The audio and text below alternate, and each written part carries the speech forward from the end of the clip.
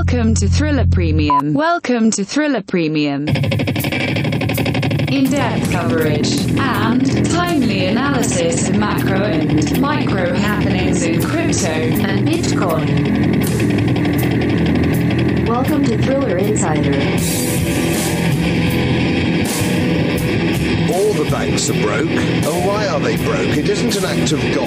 They're broke because we have a system called fractional reserve banking, which means that banks can lend money that they don't actually have. It's theft from the taxpayer. And until we start sending bankers, and I include central bankers and politicians, to prison, it will continue.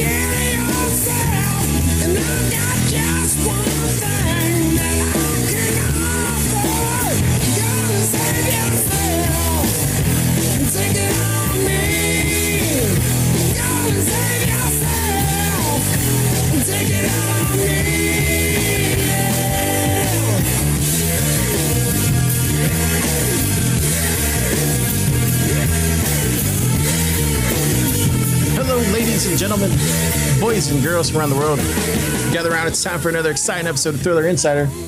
Today is Sunday, May 9th, 2021. And that's right, we're talking Ethereal Summer 2021. We cover this year, every year.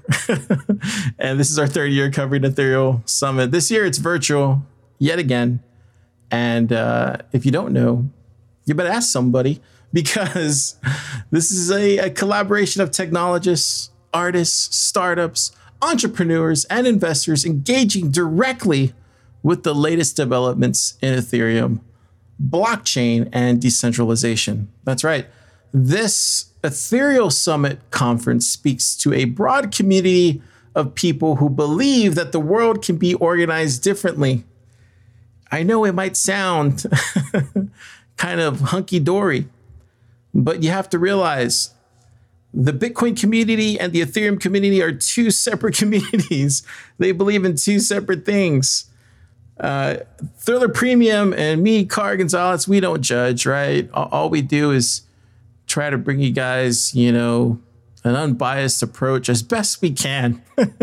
I try to, really clench down and try to, bring you that unbiased approach. But, I do want to offer some clarity, though, because, just from my vantage point, the Bitcoin community tends to look at, their sovereignty a little bit different. A lot of us are worried about what's going on with the Fed, and rightfully so, with the money printing, right? And it's a little outrageous, right? And we look at a store of value as you hold Bitcoin, as tight as you can. You hodl it, right? You don't want to get rid of it because you feel like there's an impending doom ahead of us, right? But on the Ethereum side, there's not much of that. On the Ethereum side, it's very, kumbaya, and they think that this money printing is going to go on forever, and there's never going to be a collapse of the world economy, and and everything is going to be decentralized and more efficient and democratized, and we're just going to keep going on and on and on and on and on forever, and everything's going to be beautiful and wonderful, and decentralization is going to fix everything, and Web3 is going to be wonderful, and these tokens are going to solve everything, and Ethereum's going to be money, and, and and it's a beautiful thing. It sounds amazing. I want to live in that world. I just don't know if it's going to happen. But for these 2 days, this is what they're saying. So I'm not gonna get too in the weeds with all that. But this is what they're saying. So this is what I'm reporting. So I'm not trying to, show one way or the other. I'm just reporting the facts. So I don't want to hear any emails. I don't want to see any emails in my inbox these next 2 days when I report this, because all we're doing is providing, coverage of it, right? You guys pay for a premium subscription. You want me to provide coverage of the ecosystem? Well, this is it. And actually, surprisingly, this year, they covered a lot of things, right? They used the word blockchain, very fluid on this side of the Ethereum ecosystem, and they use the word, blockchain all the time. Blockchain startups, blockchain entrepreneurs, blockchain investors, they use that all the time. Yeah.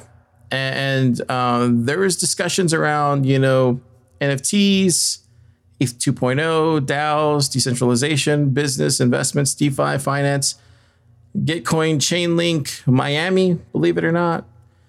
All sorts of things. Blockchains. And I'm actually excited to cover this, right? Because there was like 10 hours each day of ethereal, nonstop ethereal, back-to-back ethereum, just news, projects, everything that you could want. And it was just me watching this, listening, taking down notes, doing it for y'all. Really doing it for y'all, thinking like, what are my listeners going to want to hear? What do they want to know? What are these insights they're going to need? And I did the best I could, So today I'm bringing you the highlights, because I feel like, and this is no knock on Consensus, because, they're a great venture production studio and software development studio. And they do everything now, right? They do enterprise. They even create their own developer tools. They pretty much do everything at this point. So it's no knock on them. It's just this. They really need to spread out this conference. They really need to do it over 3 or 4 days. At this point, because it's just too long, and it's just too many hours in one day, too much information, too many projects, that they're shilling in there. And it's not a knock on them. I understand that they need to gain traction for some of this stuff. I think, this is not a knock on Decrypt, because I really love Decrypt as a media company. I think they're fantastic. I think in this particular instance, they really dropped the ball, on the virtual side of how they handled this conference. The audio, I'm going to go ahead and say this in advance. I try to do as best I could to clean up the audio. I pay for a lot of noise reduction plugins and adaptive kind of plugins, through Audition that I use to try to clean up this audio as best I could. So I apologize in advance, but there's just some of these audio clips that they used for this virtual summit. I don't know what they were thinking. I guess they don't do podcasting, or they've never done audio production before. But record locally, record in advance. You don't need to do this live. That would be my tips. If anybody's listening from Decrypt, I would be more than happy to share with you, a quick, Zoom tutorial, how to do this, seriously, it's not that hard. Record that ahead of time. Record it locally. Anyways, I'm going to stop complaining about that. But yeah, so just, fair warning in advance, the audio is not the best because of what I was working with. With all that being said, there is some Bitcoin stuff in this, and I'm going to play that right off the bat, because I know there's some of you who only care about Bitcoin, and you're listening to this because you love me and you love hearing my voice. And you're like, Car, I'm sticking with you right now because I have nothing else to listen to on a Monday drive to work. And I love you, man. And this is why I'm listening to this right now. And thank you. I appreciate you. This is why you're my guy or my woman, you know? So I'm going to start off right off the bat playing you the only Bitcoin conversation they had. Right. And it was pretty funny. Like, and these aren't like, well, there's like one Bitcoin OG in there, but there's really not like any Bitcoin maximalists in there, I would say. They're both like, whatever. But like what I'm saying, like there's still Bitcoin talk in there, and it's entertaining Bitcoin talk. So this goes on for probably about like 20 minutes, and it's entertaining as hell, you know, for Bitcoin talk, you know. And so what I would say is, if you're somebody who's into Bitcoin and you're like, you know what, I'm listening to this right now, and I'm like, I really don't want to listen to this. I would say, you know what, listen to this first conversation here and then eject, right? Because after that, it's all Ethereum. It really is. It's all Ethereum after this. But this is why I want to put this at the very top, so that way you can get your Bitcoin fix for the day, you know, and then tomorrow I'll come back. I'll have some Bitcoin content for you. But yeah, I would say overall, you know, Ethereal Summit over the span of 2 days, it was all right. Of course, you know, I would say there was a lot of NFT talk. Totally saw that coming. You know, there was some confirmations that we heard from Coinbase that, you know, of course, I was definitely right on about. There was other talks about, you know, about NFTs that I had no ideas about. I was kind of surprised, like, oh wow, I didn't know that. DAOs was a lot of talk about DAOs, which was kind of cool. I think Olaf Carlson Wee stole the show of the day for sure from Polychain Capital. He definitely, I would say he definitely had the best, you know, panel of the first day. Yeah. And so like with all that being said, let's go ahead and jump into the very first Bitcoin kind of panel here. It's called Wall Street Buys Bitcoin. It's with Ross Gerber, CEO of Gerber Kawasaki, and Meltem Demirs, who's a hoot, by the way, especially on Twitter, of CoinShares.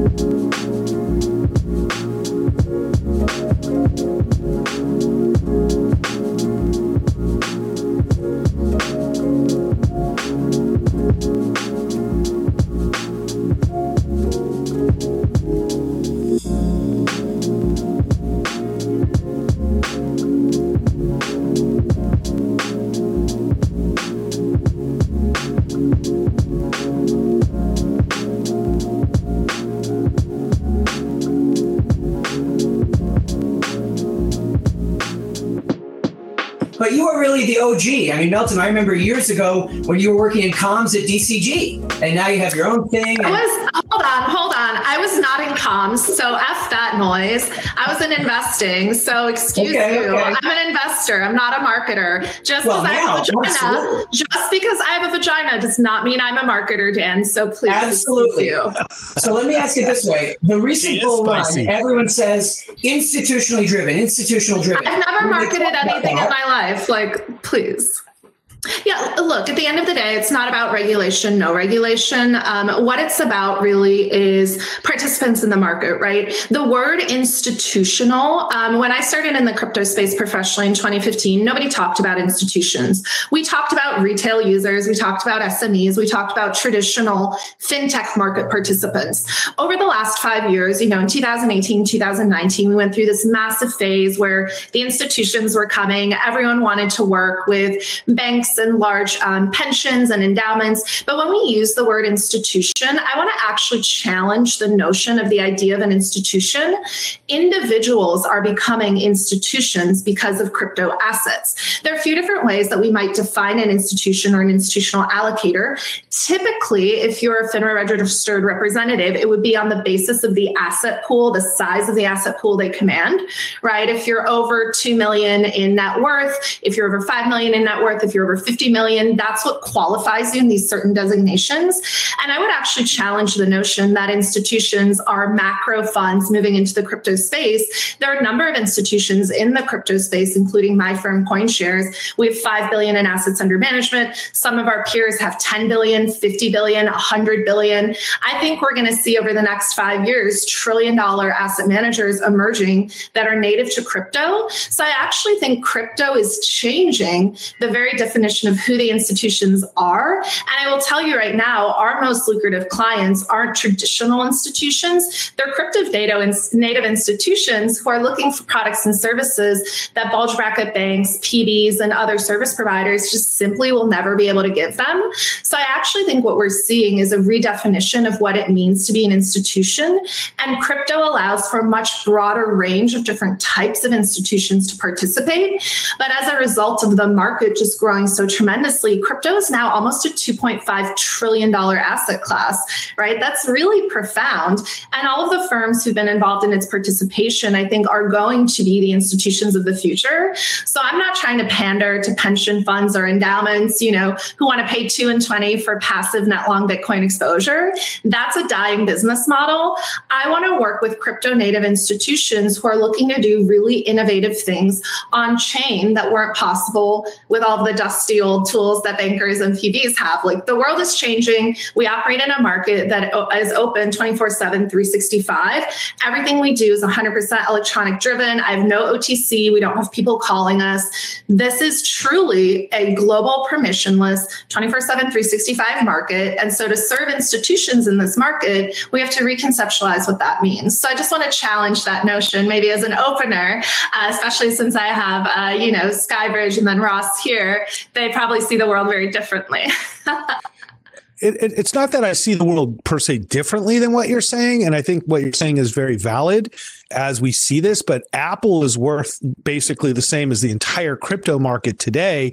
And so when you put into perspective the amount of money that institutions actually control and what that represents as an opportunity for Bitcoin and everybody in the crypto space, that's the way we look at it. We're a gateway for investors who invest in traditional assets that want to invest in crypto assets. We're not doing a 2 and 20 fund. We have a relationship with Gemini. We open up individual accounts so that our clients own their own Bitcoin, and we simply help them do it. We're the first firm to manage managed individual Bitcoin accounts with Gemini. And every day we're working on this because it's still very challenging to do it.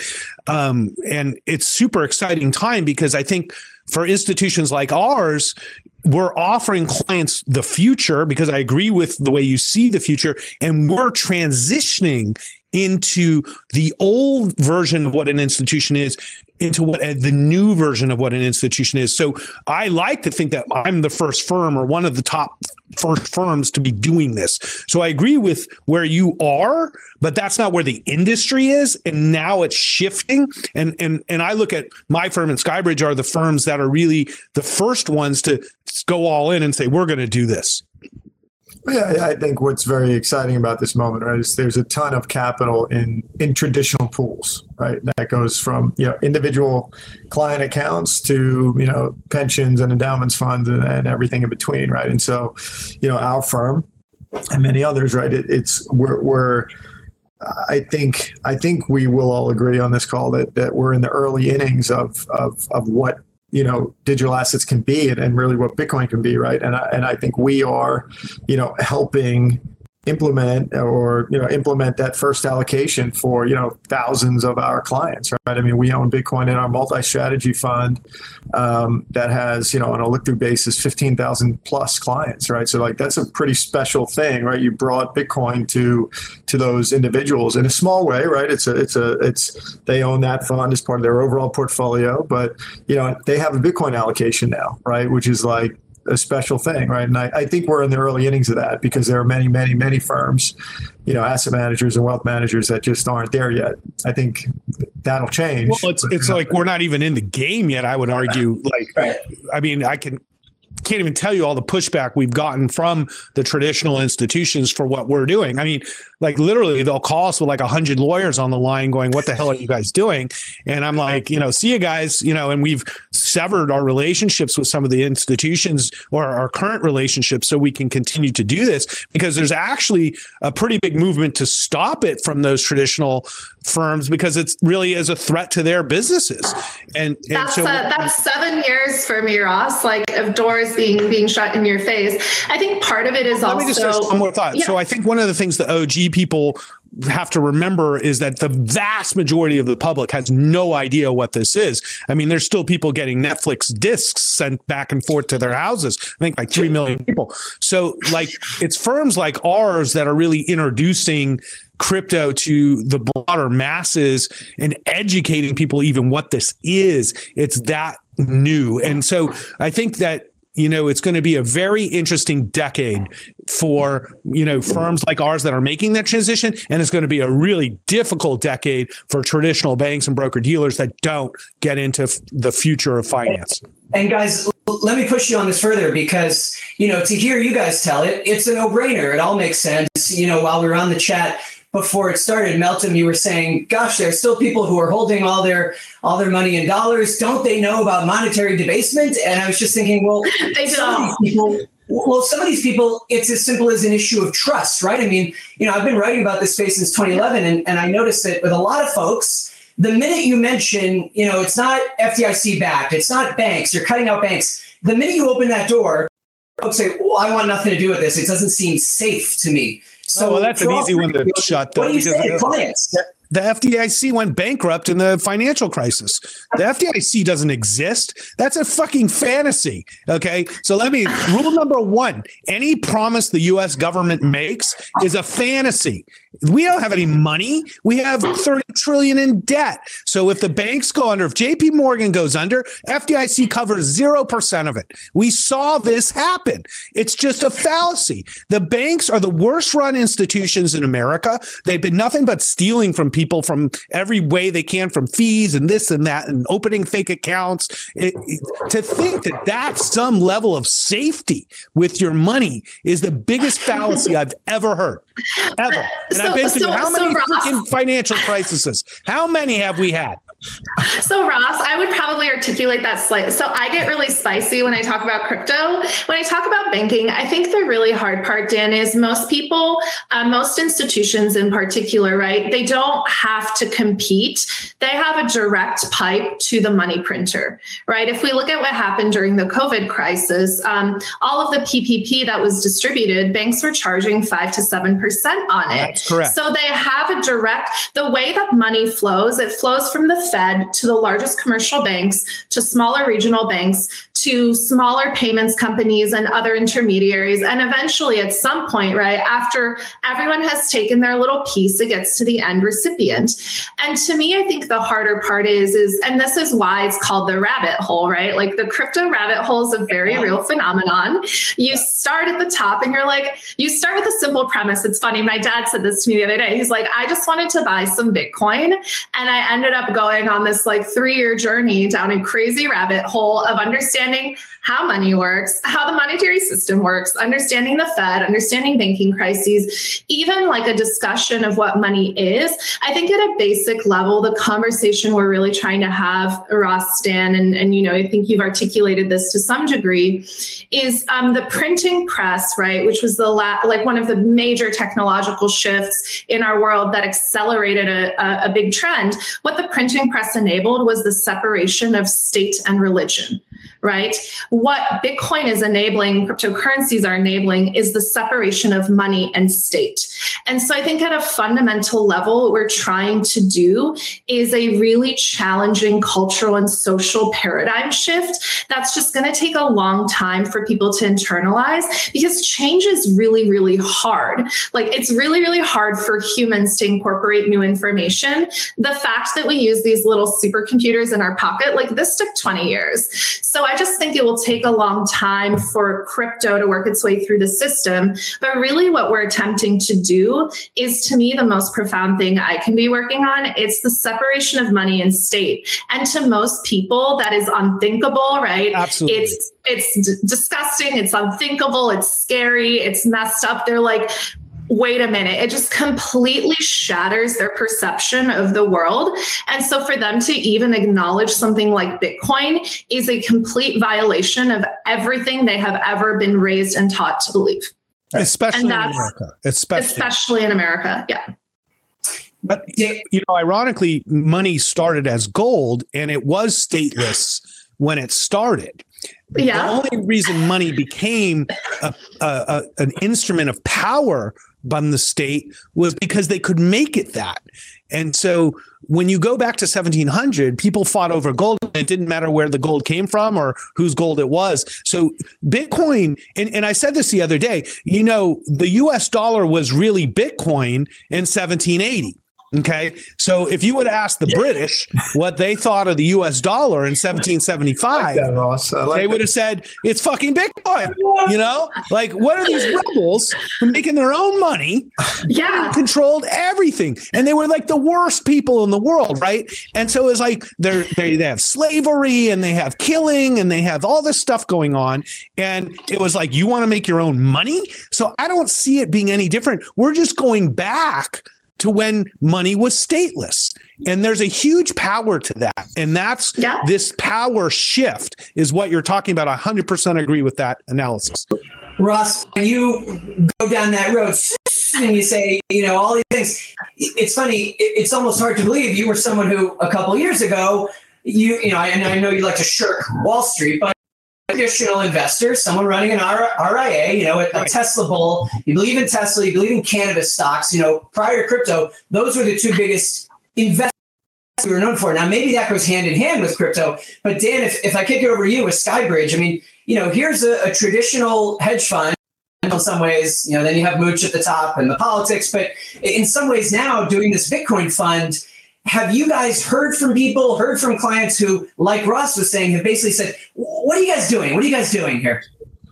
Well, it's actually really surprising because you make an investment like this and you're not sure what the client reaction is going to be. And I will say it's really surprising. Of thousands and thousands of clients, I could probably count on one hand the folks who have pushed back aggressively on the exposure, which is really, really interesting because what I think that means is that, folks are generally interested in it, but they don't know enough about it. They don't know how to put it on. And so if you have a trusted advisor that's putting it on, like most of our exposures through our multi-strat product, which invests in a lot of different things. So you invest in that product today, you're getting exposure to a handful of different strategies along with Bitcoin in our macro book.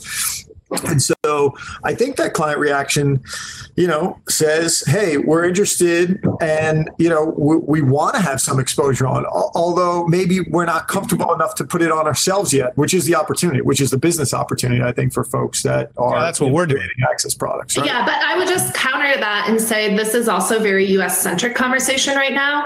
If we look globally, we've been issuing exchange-traded products in Europe since 2015. We were the first asset manager in the world to issue a passive Delta One Bitcoin exposure.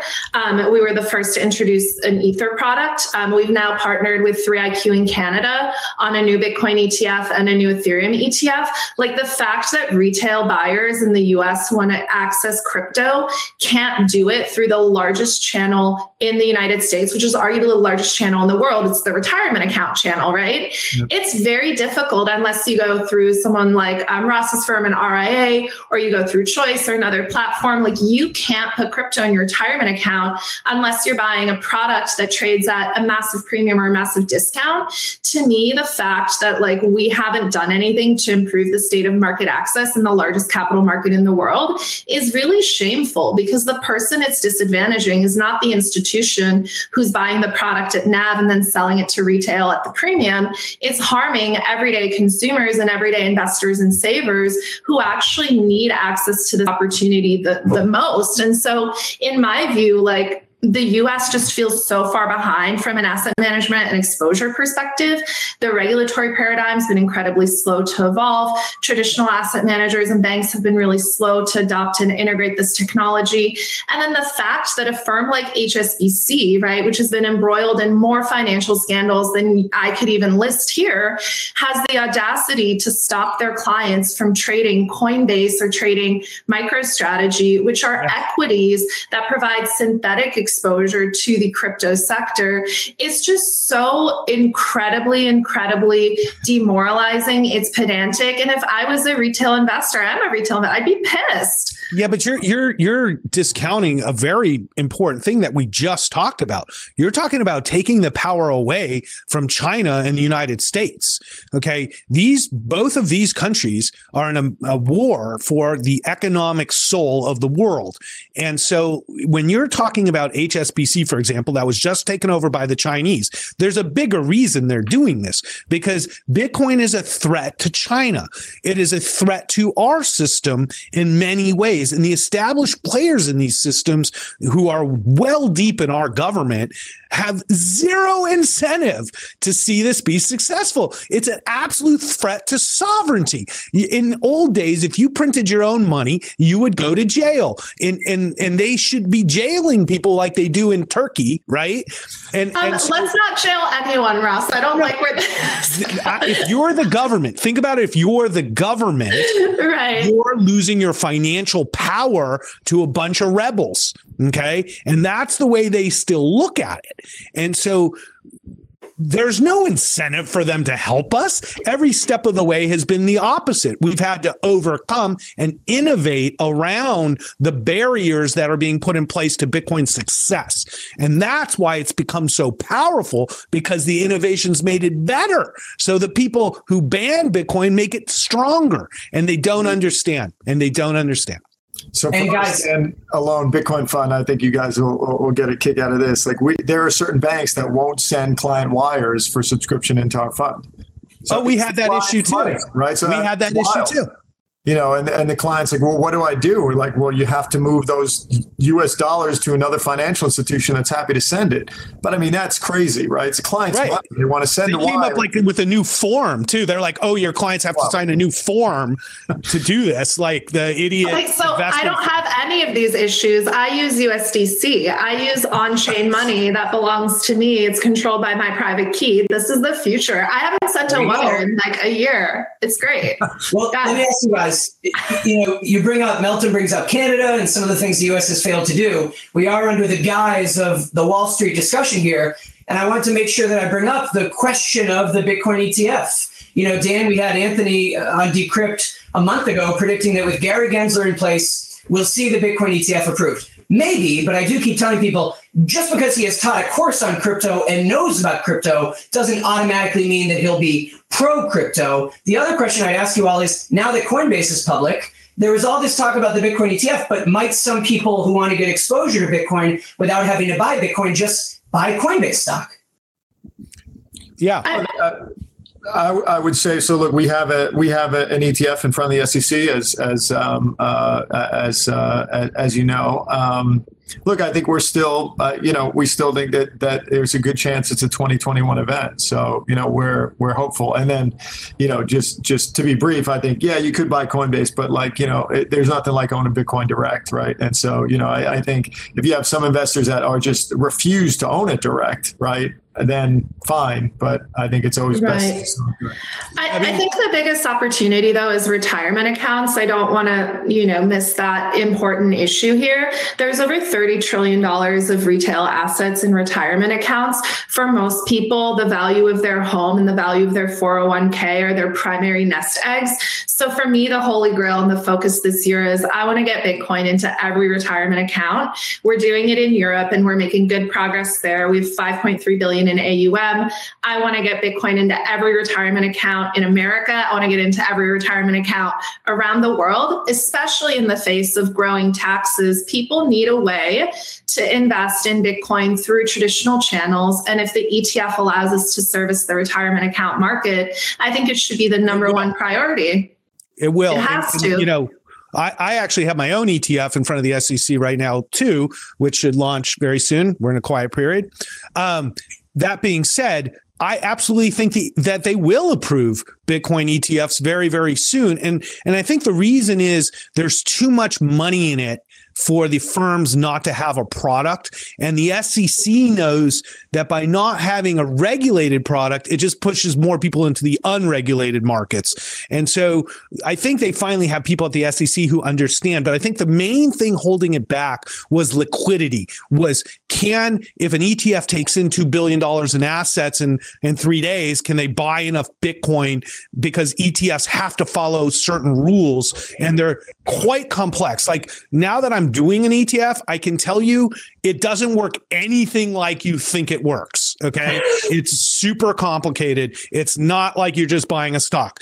And so that's the part, the mechanics of it is what I think is held back because Bitcoin was such a new thing. But now that we have institutional owners like Coinbase and Gemini and many others that are huge multi-billion-dollar firms, I think, and what Tesla has proven is that an institution like Tesla can go in and buy $1.5 billion in Bitcoin, sell it. And that's why he sold some the other day. Elon proved, he said, I sold 200-300 million in Bitcoin, no problem the other day. And he proved that this is actually a real asset that's liquid. And I think that's what the SEC needs to approve this. And so we're kind of betting on this in the sense of whether it's in the next 6 months or in the next year, it's going to happen. And investors want to be in Bitcoin today because once there is an ETF product, you're absolutely right. It's going in retirement accounts like in every firm probably in the country. The only problem, I don't think it's the best way to own Bitcoin, but that's my opinion. Agreed. But the large asset managers will have some of the resources to educate. And I think it's not just Bitcoin. We see a ton of demand for Ethereum as well. Right. Seeing more diversification and investor appetite growing because they're getting educated, right? The fact that all of the bulge bracket banks are now publishing research on crypto is a huge step in the right direction. And then Ross, as we were chatting about in our pre-panel, FinTwit, right, is the number one marketplace for ideas in the crypto space. This amazing conversation happening all day, every day around the world on Twitter in public. Like, talk about an amazing channel that is just so motivating, so inspiring, so educational. I learn so much on Twitter every day. It's incredible. I'm all about it. Sometimes I learn I don't want to be on it anymore, but Melton, give me a favor because we only have a few more minutes, but you mentioned FinTwit. I have to ask you guys, especially, both of you, Ross and Melton, I've seen the trolls in your mentions. At this point, if you have enough followers, you tweet something about Bitcoin and you get all these replies, what about Doge? What about Doge? I have to get from all three of you your take on what is happening with Doge. Yeah, I've got media asking me, well, it's a joke, right? And I have to say, yes, it's a joke, but the price is going up. You want to start with this one?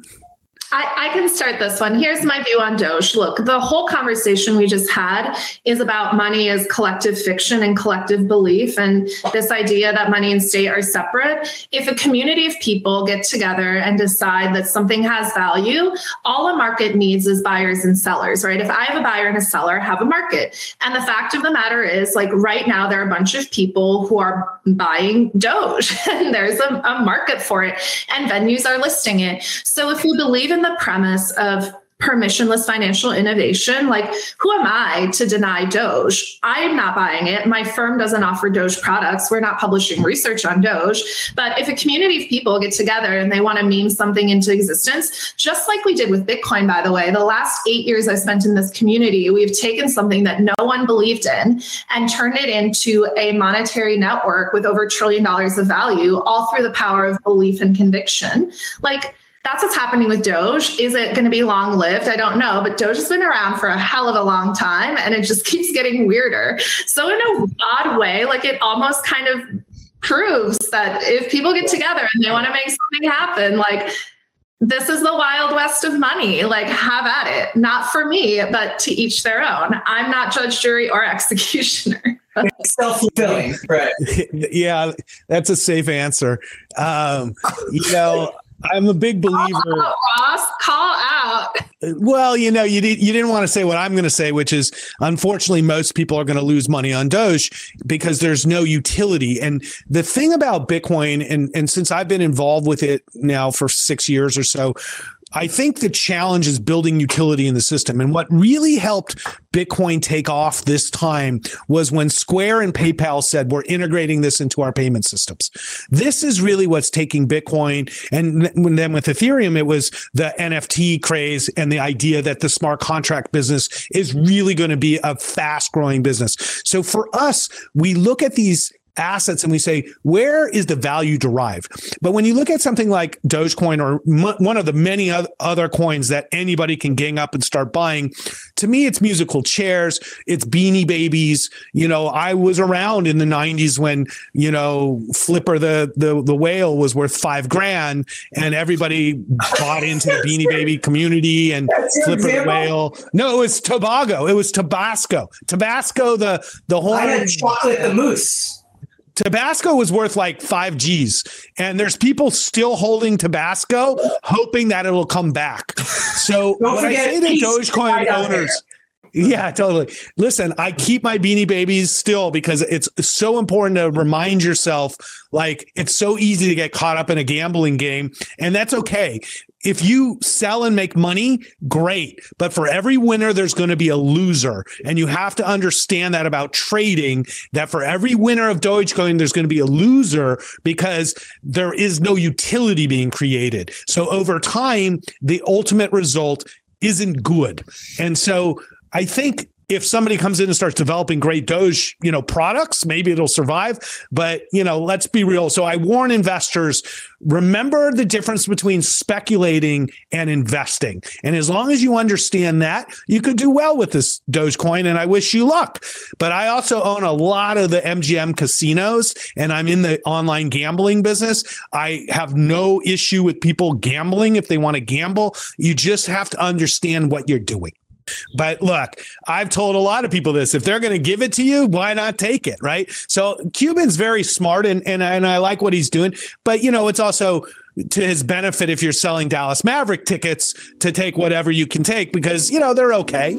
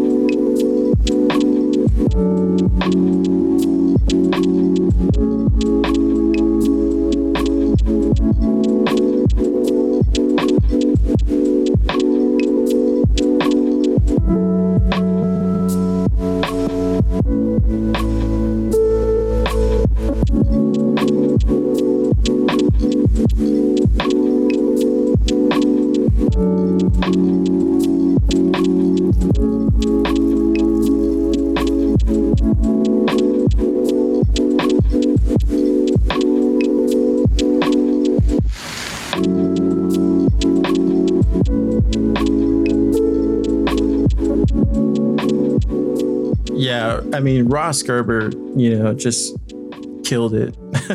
he just killed it. That whole panel, man. And he's totally right. Right. When you think about the FDIC, I mean, they really don't back anything, right? I mean, they're backing it with more fake dollars. So it's like you said, it's a fallacy, and it's this lie that we're just led to believe. And I mean, that's just why I'm just bullish as hell on Bitcoin. I mean, these days. So it's good for the Ethereum community to hear that.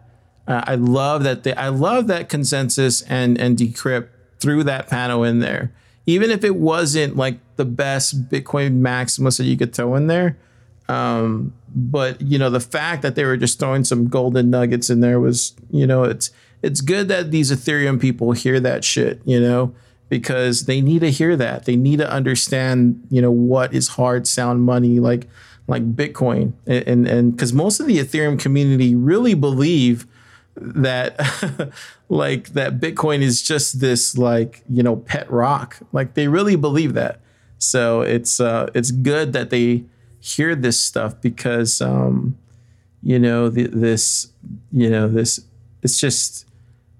it's just this money print is just ridiculous at this point. It's just what we're led to believe. Okay, so next we have up Cameron and Tyler Winklevoss. This was kind of a surprise. I had heard of Nifty Gateway, but I had no idea this was the Gemini guys. I didn't know this was the twinsies, that it was their actual kind of NFT exchange. Maybe I had reported on it. I just didn't stick. So this is their kind of panel where they're talking about Nifty Gateway and kind of how they see it kind of playing out, the whole NFT, which is very insightful because these guys, as you know, are market makers in the space. So if they say this is how it's going to go, it's a good possibility that this is how it's going to go. That matters, to a certain extent, unfortunately. And so if they control a lot of the capital and they control a lot of the entry and exit points, then it's going to make a difference if they think this is going to be a big thing or not. So I think it's important to understand where they see this NFT space going. And so take a listen.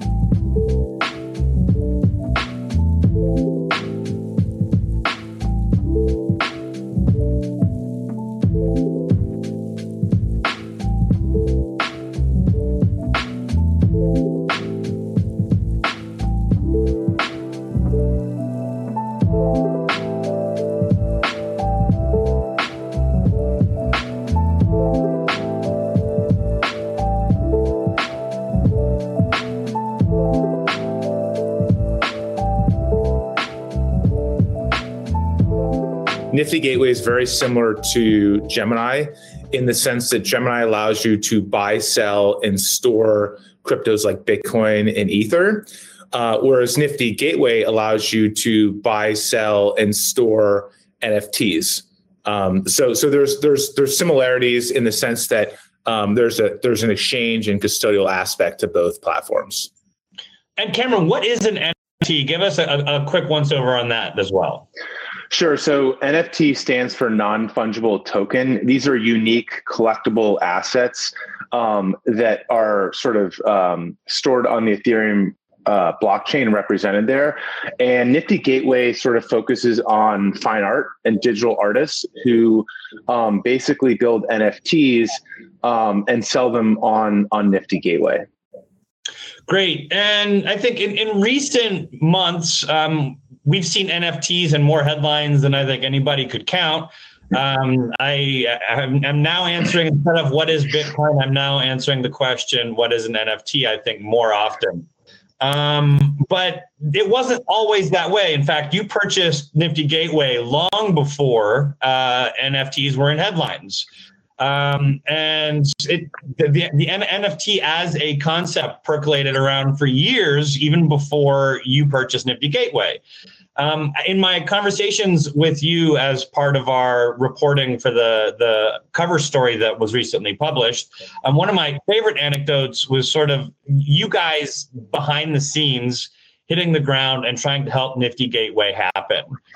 In particular, I love the story of the role that cold calls played in helping jumpstart Nifty Gateway. One of you was particularly astute at the cold call, and I'd love if you could hop in here and tell us a little bit about what you did, who you called, and how that helped play a role in getting Nifty Gateway off the ground. Sure. So you're right. We acquired Nifty Gateway. Gemini acquired Nifty Gateway about 2 years ago, which in NFT land feels like a decade. So much has happened even in this year alone. But one of the important things we thought that would be important to the marketplace being successful was the quality of the content. So a simple UI user experience where it's as easy as opening up an account at Amazon. Also a non-crypto experience. So you could purchase an NFT using the credit card in your wallet, which is possible on Nifty Gateway. You could also use Ether in cryptos, but if you don't necessarily have to. So it's the experience, and then the content is king kind of thing. And so early on, about a year and a half ago or so, I started stalking digital artists or artists on Twitter, on Instagram. I would DM them. We'd come up with a list of really cool street artists or whatever kind of creators, and the hit rate was pretty good. It feels like maybe 3 out of 10 people responded. A little bit less were kind of interested to hear more in the concept, but ultimately was able to get in touch with Kenny Scharf, who's a very famous artist who is contemporaries with Basquiat. He agreed to join or do a drop on Nifty Gateway early on. And then as the success kept happening, the cold calls started changing. So people started knocking down our doors. A lot of the people who I DM'd and didn't get a response from, a year later, miraculously, responded. They're like, "Oh, this was lost," or "I found this." Yeah. So it's been a similar situation with Bitcoin. It's like, hey, Bitcoin's really amazing, and kind of we're pitching and everybody about that and sort of getting a lot of no's. And then enter 2017, all those same people are knocking down Gemini's doors. They're chasing us. Tell us about Bitcoin. We need to know. I think you mean 2021, Tyler. No, what I meant is Bitcoin's moment where everyone started chasing people in the Bitcoin industry. We had been chasing everyone, happened in like 2017. And that moment for NFTs really hit a fever pitch where all of a sudden we're just playing aircraft traffic control and curating the inbounds. And that happened sort of the end of last year and into the beginning of this year. And Cameron, you're doing my job getting Tyler to clarify that. I appreciate it. Right. And speaking of years, I mean, I think what sort of struck us when we started to dig into NFTs about 2 years ago in our diligence around Nifty Gateway is we went to an art fair, a digital art fair. We actually bought a CryptoPunk. Tyler bought a CryptoPunk using the Nifty Gateway software back then, and we met the founders of that art project. And the sort of the energy and electricity really reminded us of Bitcoin in 2012 and 13 when we found it. It was sort of like this secret that was hiding in plain sight. And we were just like, oh my gosh, we just have to be building on this frontier. And we just knew pretty quickly that Nifty Gateway was going to be a really important piece of Gemini, because when we started, we were very much sort of a Bitcoin exchange building into the future of money. And then with Ethereum, it's building into sort of the future of decentralized finance and Ethereum and that whole space. And with Nifty Gateway, we're like, we have to build this bridge into the future of art. There's no way the offline world being so not on the internet remains like the status quo. Like art has to move into this medium and be represented via tokens on blockchains. It just sort of became very, very obvious. So it is a difficult concept to wrap one's mind around. I think Bitcoin was difficult in the first place, and then NFTs. I think it's a little bit easier because there's the visual component, or in some cases, the audio component. That actually throws people off, to be honest. Oh, does it? Yeah, because they say, wait a second, anybody can view this art. I can just copy it or take a screen grab. Why is there value here? And they don't sort of understand that anybody can take a photo of the Mona Lisa in the Louvre. But that's not the original. And the NFT sort of authenticates and gives provenance to this digital piece of art. And prior to the token or the NFT representation, digital art, you couldn't really authenticate it or say, this is the original, this is what the artist intended. And so it sort of makes the digital canvas viable. And that's really challenging for people to wrap their head around. And I think in the early days, even when we were talking to people in the art world, they just simply didn't get it because there's this whole complex built around art, the physical art, from galleries to managers to sort of this all the middle processes and things like that. And when you tell someone you can actually assetize a digital piece of art and an artist can go direct to the consumer, they sort of really struggle with that element. So yeah, it's sort of, I think, maybe obvious to the three of us and the people in our world. But outside of our world, the same way Bitcoin was sort of non-obvious to people in capital markets. They said, wait, right, money doesn't work like this. And you're like, well, what is money? And then you start going down that rabbit hole and realizing that money is a lot of things, and most people don't think about it critically. And I guess another couple of highlights that are pretty proud moments for Nifty Gateway is that people who went on to sell the $69 million NFT at Christie's established himself on Nifty Gateway. He did a first drop, and then his second drop he cleared $4 million in a weekend. And then Christie's said, hey, will you come and auction NFT here in the same lot as Andy Warhol? So it's a great story because Beeple was creating digital art for 13 years, but there was no way for him to really sell it. He had never sold a piece of art because there wasn't the blockchain technology, which I think one way to think about this is it brings scarcity to digital art the same way that Bitcoin brought scarcity to money, which is really hard because the internet brought us abundance. We can copy a picture infinitely. Software is easy to reproduce, and ones and zeros are plentiful. So how do you create a fixed supply of digital money where people can't print more or sort of forge that? And so Bitcoin gave us that scarcity, right? In total, a land of digital abundance. And NFT blockchain technology gives us scarcity with digital art. So you can actually create four corners to something. It's an asset. You can sell it. And because of that technology and the meeting of Beeple's career and his great story of 13 years creating digital art, that sort of marriage created the moment for him to have his drops on Nifty Gateway and then go to Christie's. Now, I'm glad you mentioned Beeple, but in a lot of ways, I think some of the other lesser known artists are even more interesting. Beeple was already relatively well known, even if he wasn't a millionaire. It sounds like he had a pretty stable life, family, house, that sort of a thing. Not all of the artists that have sold on Nifty Gateway are in that category. In fact, some of them were barely making ends meet. Is there one story that jumps out to you about a digital artist that was impacted by finally having the ability to sell their artwork? So I would say that like all of people may have been well known and somewhat established in the digital art world, but he was never invited to Christie's. And so I think there's a lot of really cool stories like Fuocious.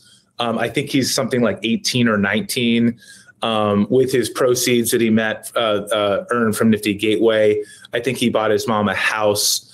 So really cool stories like that. Mad Dog Jones, Pac.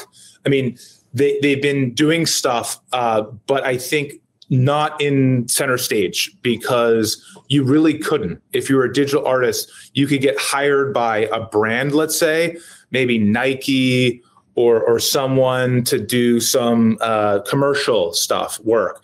But you couldn't point to, hey, this is my piece of work. You couldn't get invited to a gallery in Chelsea to do an exhibit or a museum. I mean, there's been digital art in museums and things like that, but like it again, because you couldn't create a beginning, a middle, and end to it, you couldn't sort of package it. There's been digital money before Bitcoin, right? But before that breakthrough of decentralization, of the scarcity aspect brought, it really wasn't ready to have the fireworks that we've now seen. So I like to think it's this marriage of the technology and a lot of digital artists that has created this new sort of like art's been in galleries, it's been in nature, it's been on street corners, and now it's moving to the blockchain. So it's sort of the new canvas. And Nifty Gateway is the gallery of the internet, is the way we like to think of it. I like to joke that Times Square is the biggest NFT gallery in the world. It just doesn't know it yet. So one day we'll do a takeover. I was just say the Weeknd dropped a few weekends ago, and that's obviously a huge name. He did the Super Bowl halftime show. And Tyler, you I think you had a few more names you were going to mention. Yeah, so Deadmau5 did a collaboration with Mad Dog Jones. I think Deadmau5, I mean, he's a very well-known DJ.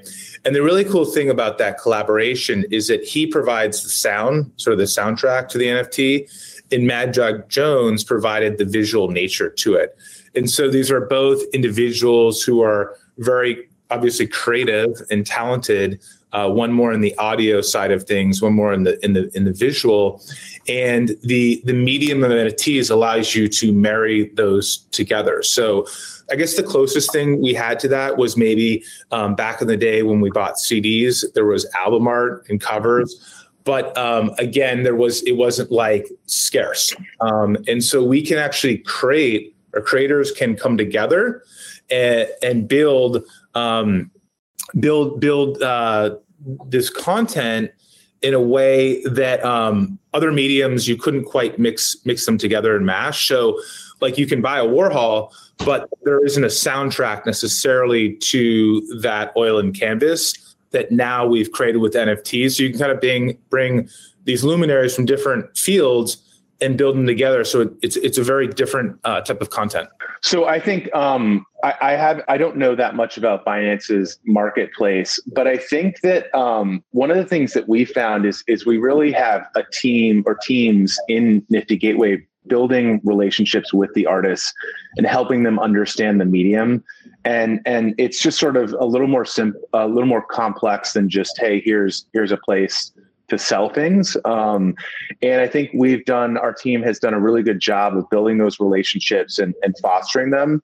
And as Tyler said, content is king. So I think ultimately marketplaces will rise and fall based on the quality of art and or content if they're in a different vertical that they provide to their users in the price discovery. And so, yeah, I think it still sort of remains to be seen. I think what you can expect from Gemini and Nifty Gateway is more integration over time, in the sense that maybe you can look at your portfolio in your Gemini dashboard or use Gemini to access your Nifty Gateway account. Yes. So the metaverse is like a virtual world. If you've seen the movie Ready Player One, it's this idea that it's this virtual world that you can go and do things kind of like the real world. And in the virtual world that we'll live in the future, you can bring NFTs in there. So you can go to a gallery and view NFTs, buy NFTs, and whatnot. Some really cool applications of virtual worlds that we've seen so far are Sandbox, Decentraland, Somnium Space. They're very cool. Check them out. You can hang out them. And obviously NFTs, you can bring them from Nifty Gateway eventually into these worlds. So sort of recreating the idealized world, but in the virtual sense.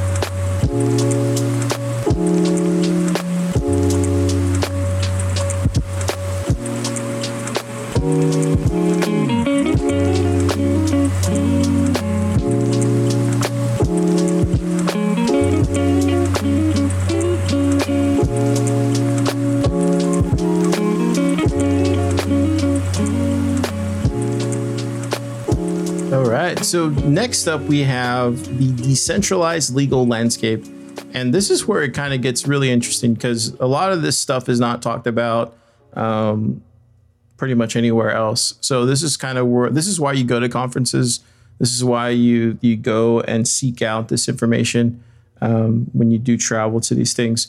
It's to kind of get these one-on-one meetings with these people and to get to talk to them after these panels are finished. You can go walk up to them and get these interviews, or walk up to them and get some more information about what they discussed. And this is about the legal side of NFTs and how that works. Because this is a lot of what happened, post ICO in 2018 2018, early 2018. During that time when we were going to a lot of conferences in that year. There was just a lot of legal panels about ICOs and stuff like that, and STOs back then. There was a lot of talk about that too.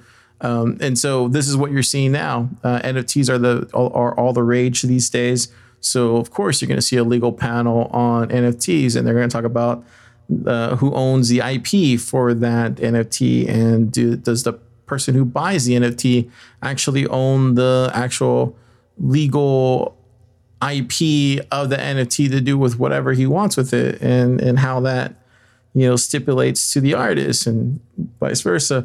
So this is a panel about all that, and I thought it was very interesting because it, as there is a DMCA that passed in the early 2000s, and that affects what goes on now in the digital space. So it informs one and the other. And as you know, right now, Gary Gensler is the SEC chairman, and I'm sure there's going to be some laws passed during his tenure there. So I think a lot of this will be kind of expressed here in the very near future. But in the meantime, we have Tanya Evans. She's the visiting professor at Penn State University, Dixon Law. We have Marta Belcher. She's a general counselor at Protocol Labs. And then Stuart Levy. He's the blockchain and digital assets of Skater and ARPS, to kind of discuss how all these NFTs work together, and how they can kind of complicate and kind of streamline a lot of these digital assets, and how they complicate art in a way, and how they possibly could streamline it in a way with smart contracts. It's complicated to say the least, but very informative, because you'll definitely learn some things, especially if you're if you're an artist or somebody who's looking to get into NFTs. This could probably help you. At least you'll know who to reach out to. I'll put all the links and stuff here in the show notes, so you'll have all that stuff here to to get in contact with these people. Okay, let's take a listen.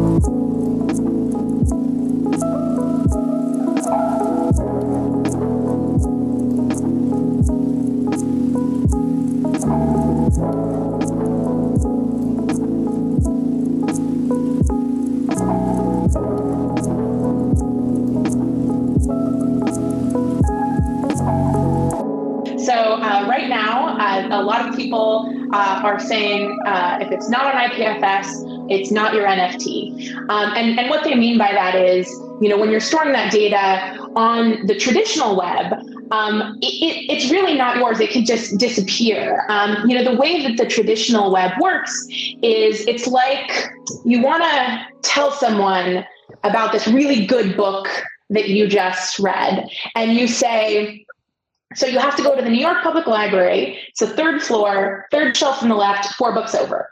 And so you fly there and you get there, and that book may or may not still be there, right? Like the librarian could have taken it away, or someone's checked it out, or someone ripped a page out, right? And that's how the traditional web works. You're going to, when you go to a web page, it's being retrieved from a particular server somewhere in the world. And IPFS, is like saying to your friend instead, oh, I just read this really good book. It's called Gone with the Wind. And they can just look up Gone with the Wind and read the book.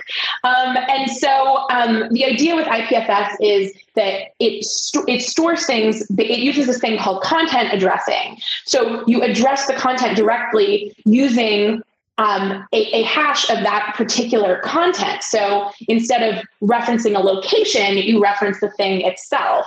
And so that can be stored all over, and you will just retrieve it from whatever the closest thing to you is. If that's on your computer already, if that's on someone's device right next to you, you don't have to have things pinging across the world. And so the idea here is, there are all these new projects that are doing NFTs, and that's great. But many of them may or may not be around in a few years. And if that's the case, you really want to make sure that this thing that you paid all this money for, that you still have that thing. And so the best way to do that, in my biased opinion, but also I think in a lot of people's unbiased opinions, is to store it on IPFS. It's not the issue of fractionalizing an NFT per se that creates the issue. So I can take an NFT and get a bunch of people together, and we all put our money together, and we purchase something, and go off and enjoy the work, and then maybe resell it. It's a matter of whether and sort of how you promote the work, that you can create an investment contract out of how the NFT is being promoted and sold.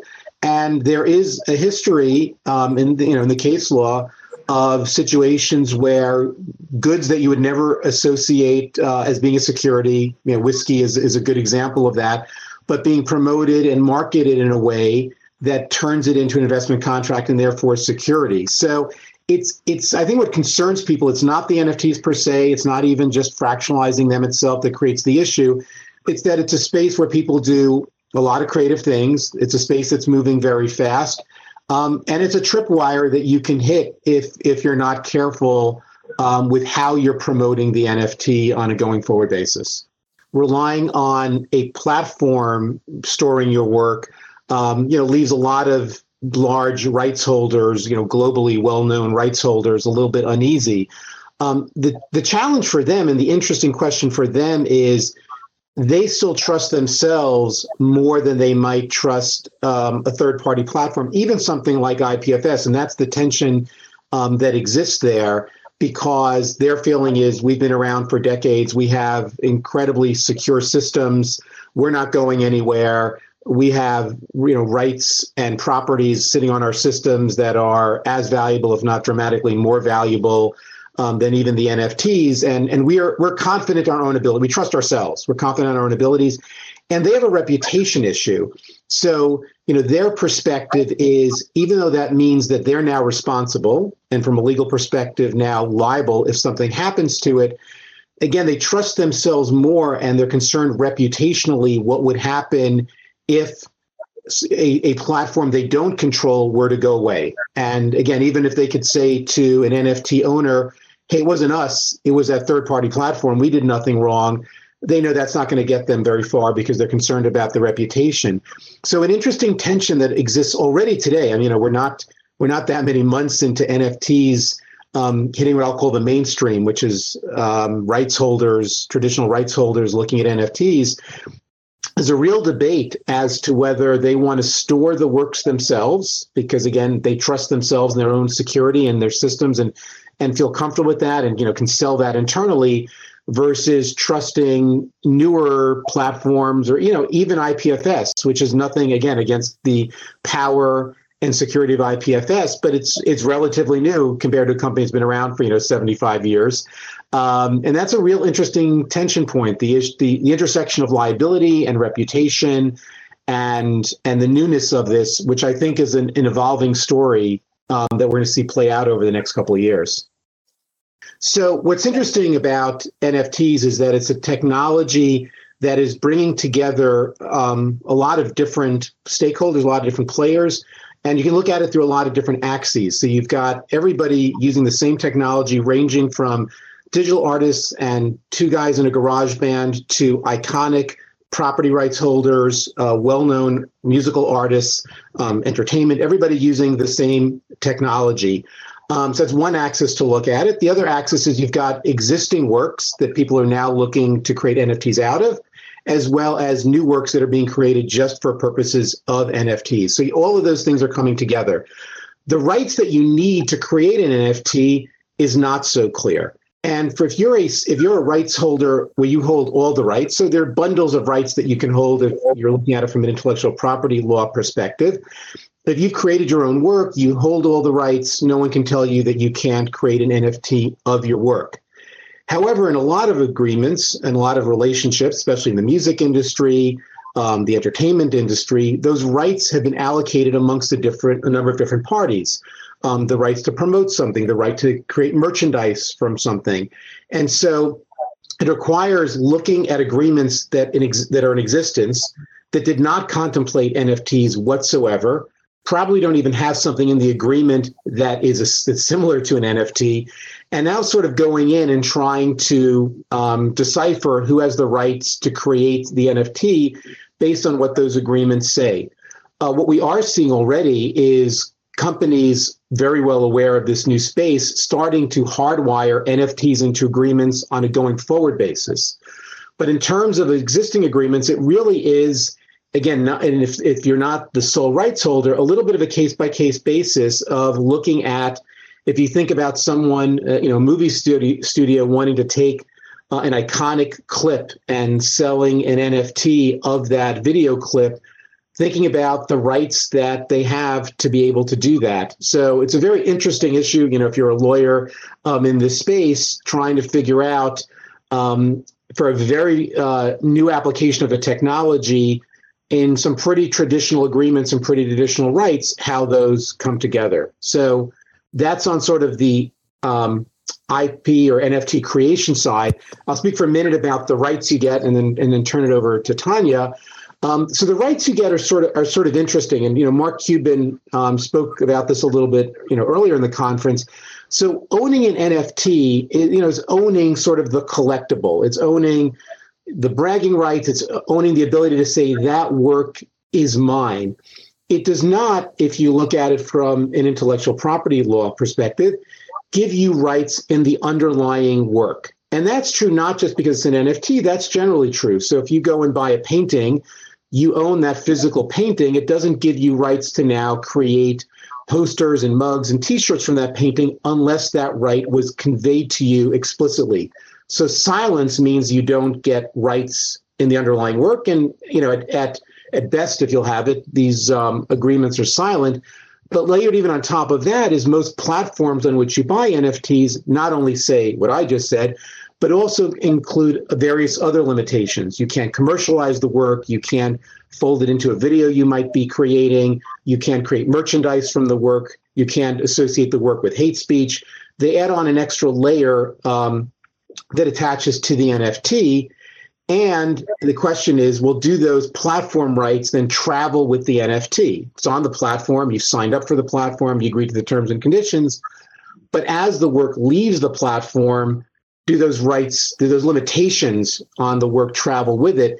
And we're already seeing some companies out there developing sort of smart contract legal terms that would attach to the NFT, sort of separate it apart a little bit from the NFT, but attached to it, so that those legal rights travel with the NFT. But the key takeaway is you own the NFT, you don't own the intellectual property rights in the underlying work you've purchased.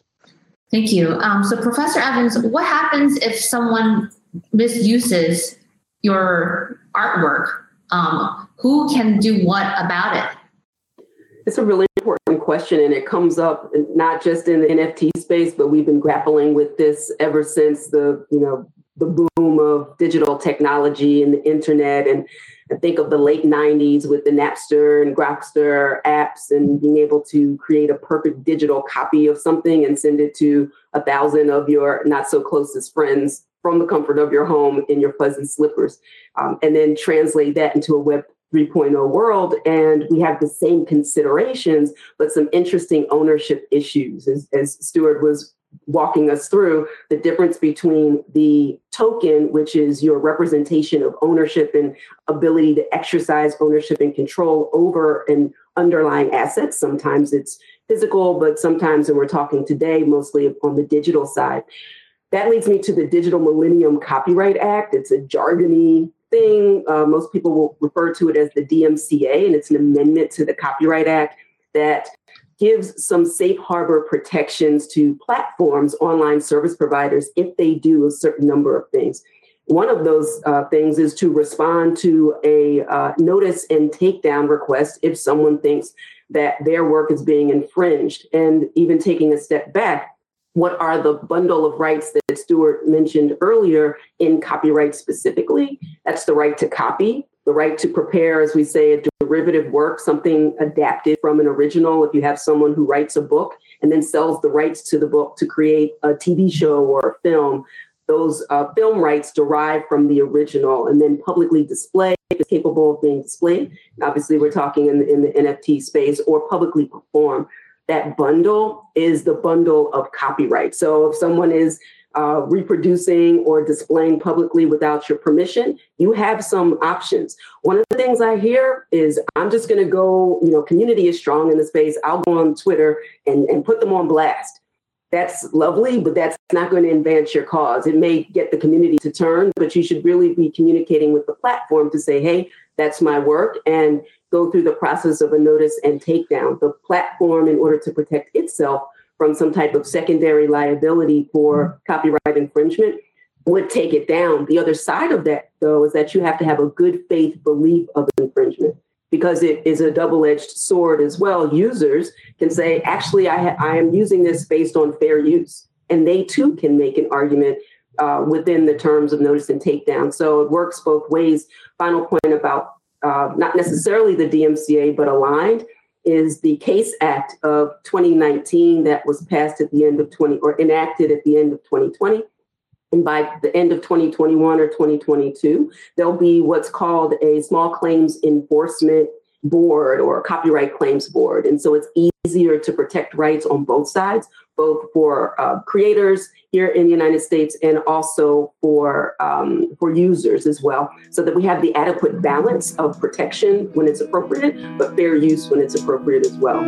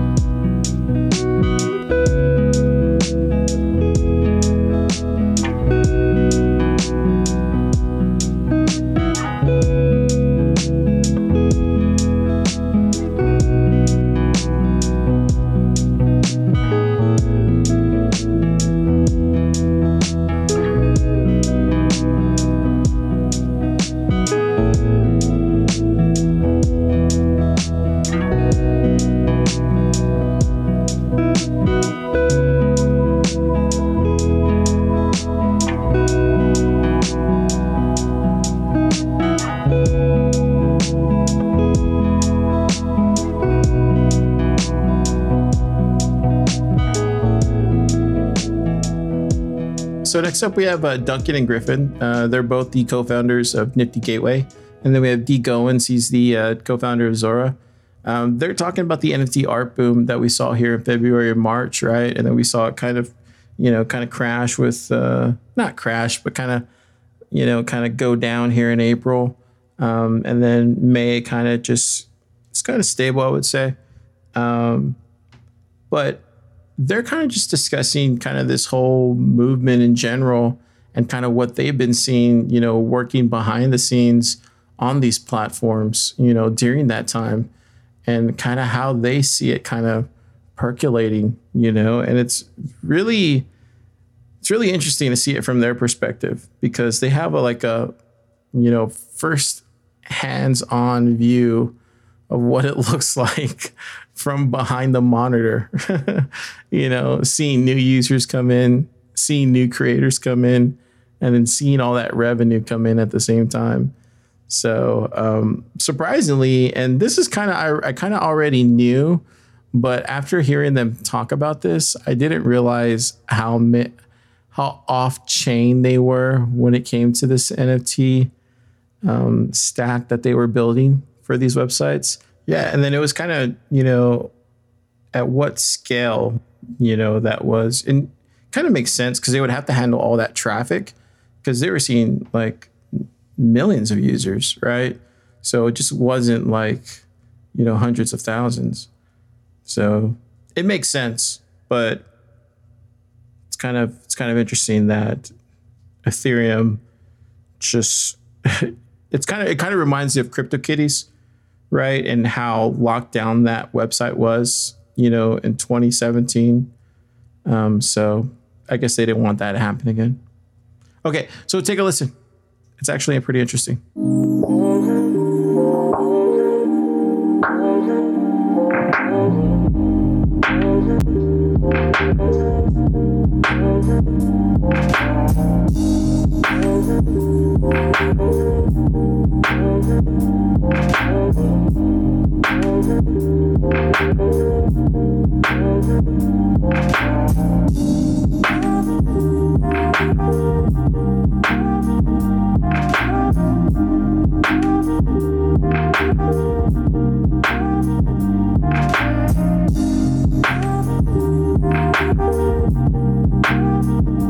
Yeah, about 2 months ago, we were, approached by Jerry's wife and daughter, and they had been wanting to do NFTs for a while. And Jerry had been an artist pretty much his entire life. And he made line drawings, he made, watercolors, photos. And towards the end of the 80s and the 90s, he started making digital work, like exclusively digital work on computers. And not many people have seen this type of work. It's been in galleries, but we managed to release a never-before-seen digital artwork from him that was made in 1990. And it's called Gift. It's live on Super Rare now. Part of those proceeds are going to go towards, the environmental conservation and the coral reef, which is coral reef protection, which is something that Jerry pioneered for, most of his life. So it's a beautiful piece. When I first saw it, I was like, I don't even know what to think. Jerry's been, an idol of mine forever. And I was grateful to have a poster behind me. So being able to work on this was just, a true honor. Right on. So we're talking about art. And so the art world right now is looking at NFTs and assets, digital assets, and saying, okay, we'll try this. Some auction houses, I won't name any names, that have been around for quite a bit, are talking about how this movement is temporal and is not going to stay, and that the NFTs typically, maybe they're not art. So how do you define art? What is art to you? And Griffin, I'll let you start. Yeah, great question. I would just say newspapers said the internet wasn't important either back in the 90s. And I think we all know how that turned out. So that's much more how we see it, right? Like NFTs are 100% here to stay. And it really is about a lot more than art. It's about a new technology that unlocks a fundamentally new human behavior, which only gets more and more powerful as that compounds over the long term, which is the exact same case with the internet. Like it started with people taking stuff that was up before and putting it on web pages. but then you got like Web 2.0 and people interacting, and now the internet has kind of remade society in the world, and it's this huge geopolitical force. So yeah, I'd say it's the exact same here. Art is just anything that makes you think and makes you feel something. And no one has a monopoly on what should be considered art and bought and sold as art. And anyone who does, like, probably just wants to protect their spot as a gatekeeper. So yeah, I don't know. I'm sure they are saying stuff like that, and it's tough to have a new technology pop up and challenge you, but NFTs are here to stay. They said the same thing in 2018. You know, it was like, it's almost weird. It's like seeing the exact same conversation play out all over again. In 2018, CryptoKitties were really hot. They were popular for a second, and then there was sort of a decline in usage and interest. And, you know, I think sort of the consensus, the mainstream opinion was NFTs are over. Like, this was a funny idea, but this is never going to work. And now here we are, you know, 3 years later, and on Nifty Gateway, there have been days where we've traded more volume than CryptoKitties did in its entire life. And we're just one marketplace. I mean, that the same thing is true of many other marketplaces. So, you know, critics have been saying that NFTs are a fad for years now. They've been wrong. They'll continue to be wrong. You know, it's kind of like Peter Schiff saying that Bitcoin is not going to go anywhere. You know, he just keeps saying it every year, and he just keeps getting more and more wrong every year. We need our own Peter Schiff of NFTs. But that's the way I feel about it, is these people coming in, learning about NFTs for the first time and deciding it's a fad is kind of ridiculous for the people who've been doing this for years and have seen these cycles before.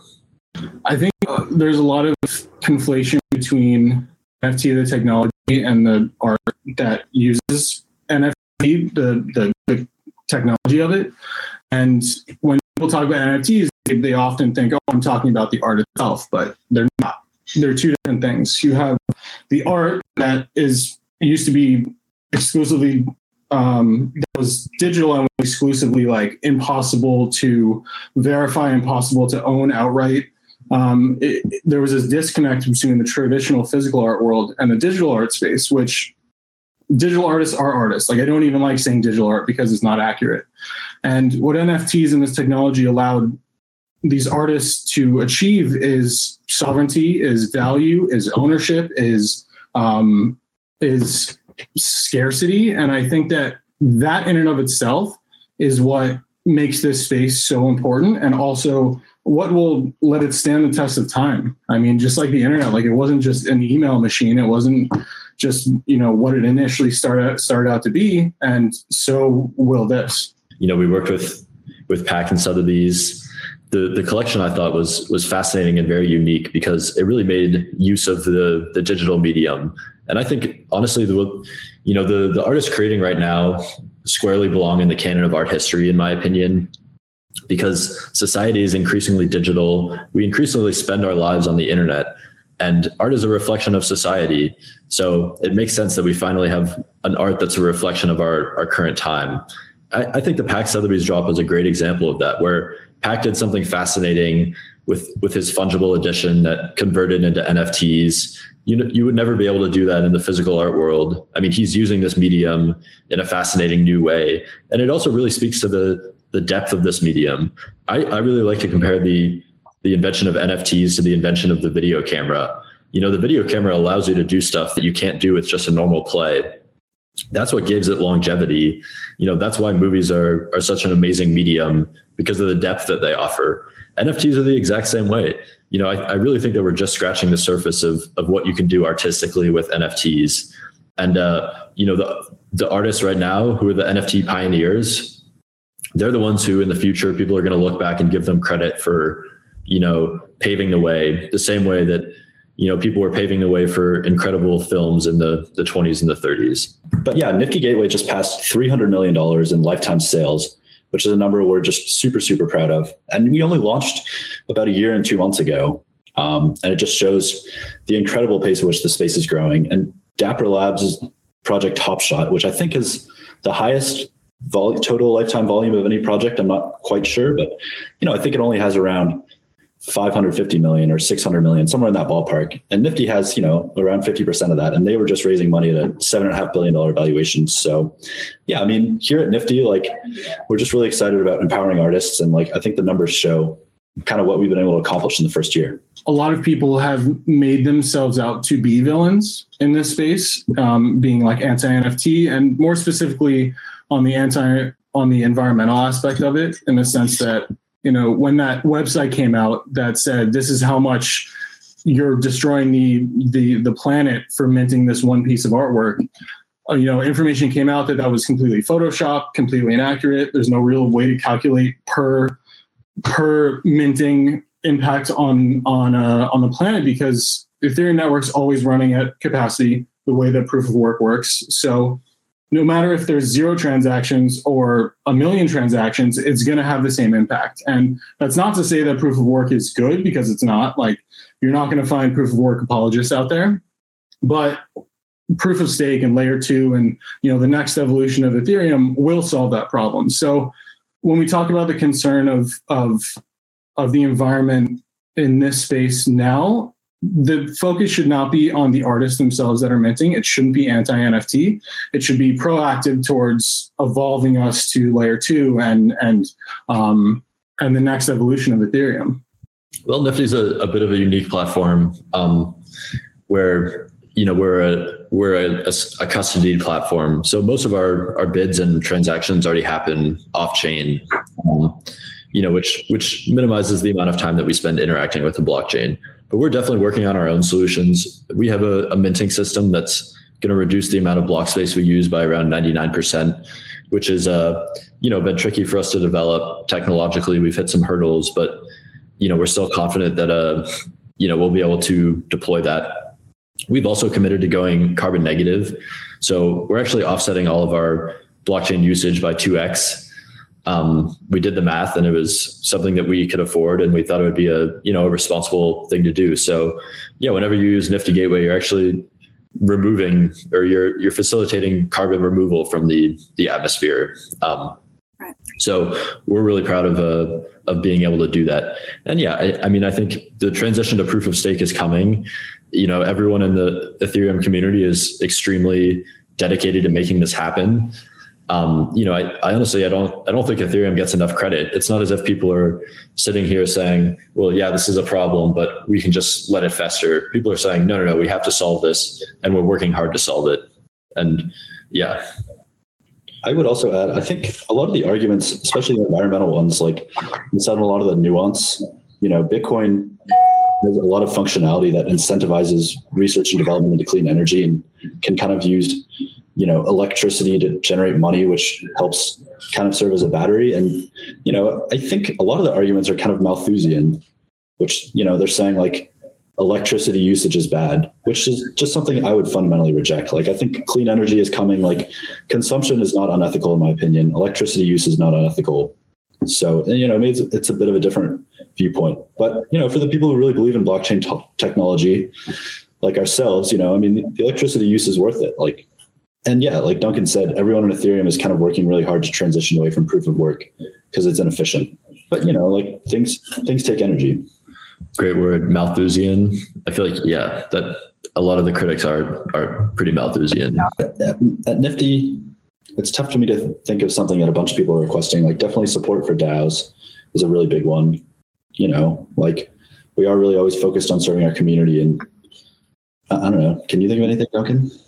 Yeah, I mean, I would say the biggest thing I've noticed is just the number of people who want to make NFTs. That seems to be like the number one request we get. And, you know, I've actually like almost totally stopped responding to people who ask about that. You know, like 4 months ago, we would have welcomed a lot of these people, and it would have been insane to be like, oh, this person is making an NFT, or like this celebrity. But now it just feels like a deluge, and it feels like everyone is like, you know, moving way too fast and not spending enough time learning about NFTs before they're making them. So yeah, it seems to me like I would say the number one thing we hear is like people just want to launch more NFTs, and everyone just wants to sort of like get in on the craze. Which, you know, like has its advantages and disadvantages for the space. For sure. Well, the deluge. Yeah, right. There is massive FOMO for NFTs right now. I will certainly say that. My mom even wants to create one just for herself. So I totally. We get artists who are maybe musicians who email us and they're like, hey guys, we need to get on the phone right now. I need to launch my NFT within the next week before the hype dies down. And we're just thinking, look, if that's your attitude, like you're probably not going to have that's not a great attitude for long-term success in the NFT space. Like you should be thinking about it as like a 5-year, 10-year vocation. Right. Also to that point, just, really quickly, we often talk about the money and the value of NFTs and secondary markets and what things sell for, but money rises and falls, bull bear markets all the time. And what's going to make this space stay and last is the cultural storytelling that we're going to do about the artist, about the space, the things that are going on within it. And, I often talk about people watch TV because they want to escape from the world. And what if we had shows and movies and film that normalized the use of crypto and blockchains and collecting art as NFTs? People wouldn't see it as like this foreign thing that they have to onboard onto. It would be like, oh, this is just a normal thing. I'm paying for coffee with ETH. And it's through, I think, the media and what people watch in their free time that will push this space forward and make it last.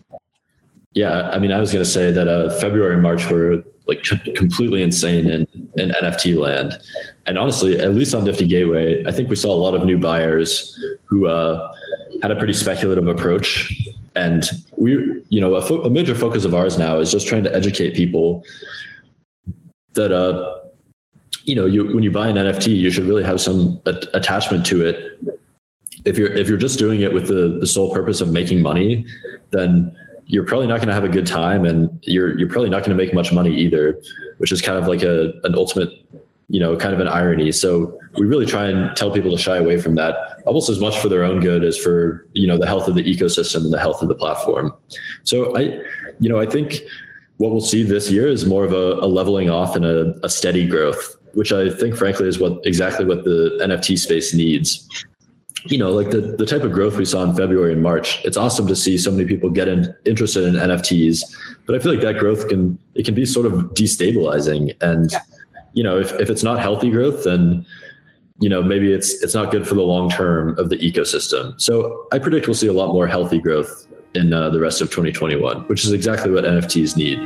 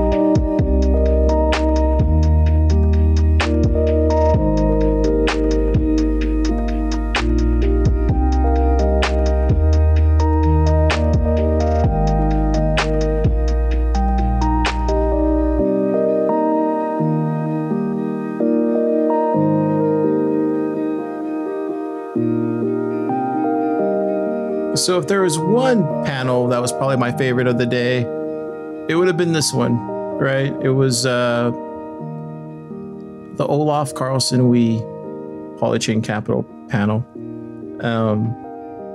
And Olaf has kind of a, I would say he's kind of popular in the space. He was one of the first Coinbase employees. And he also has, invested in a lot of different projects and companies. So there's that.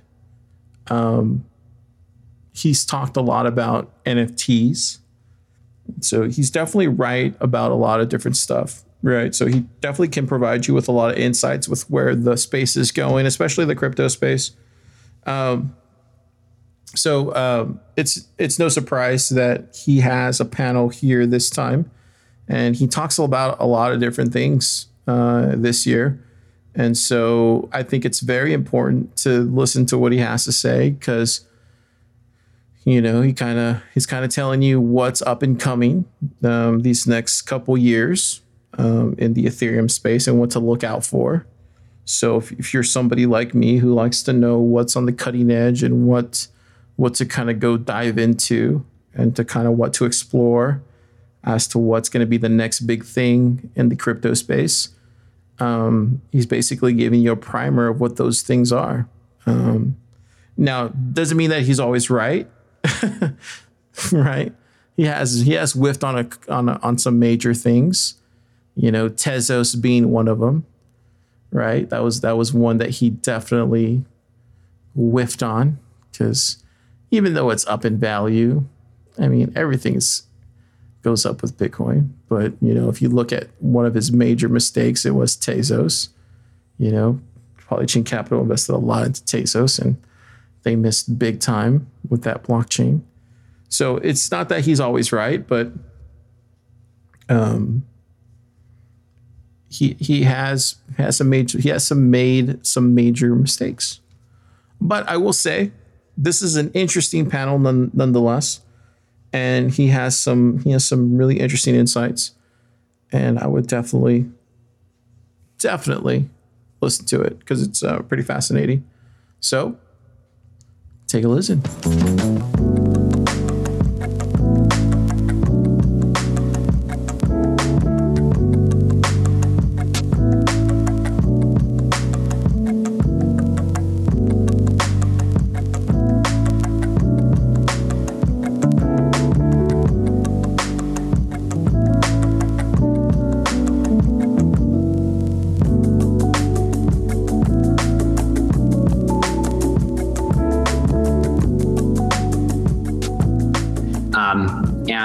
You know, this year so far has been pretty crazy.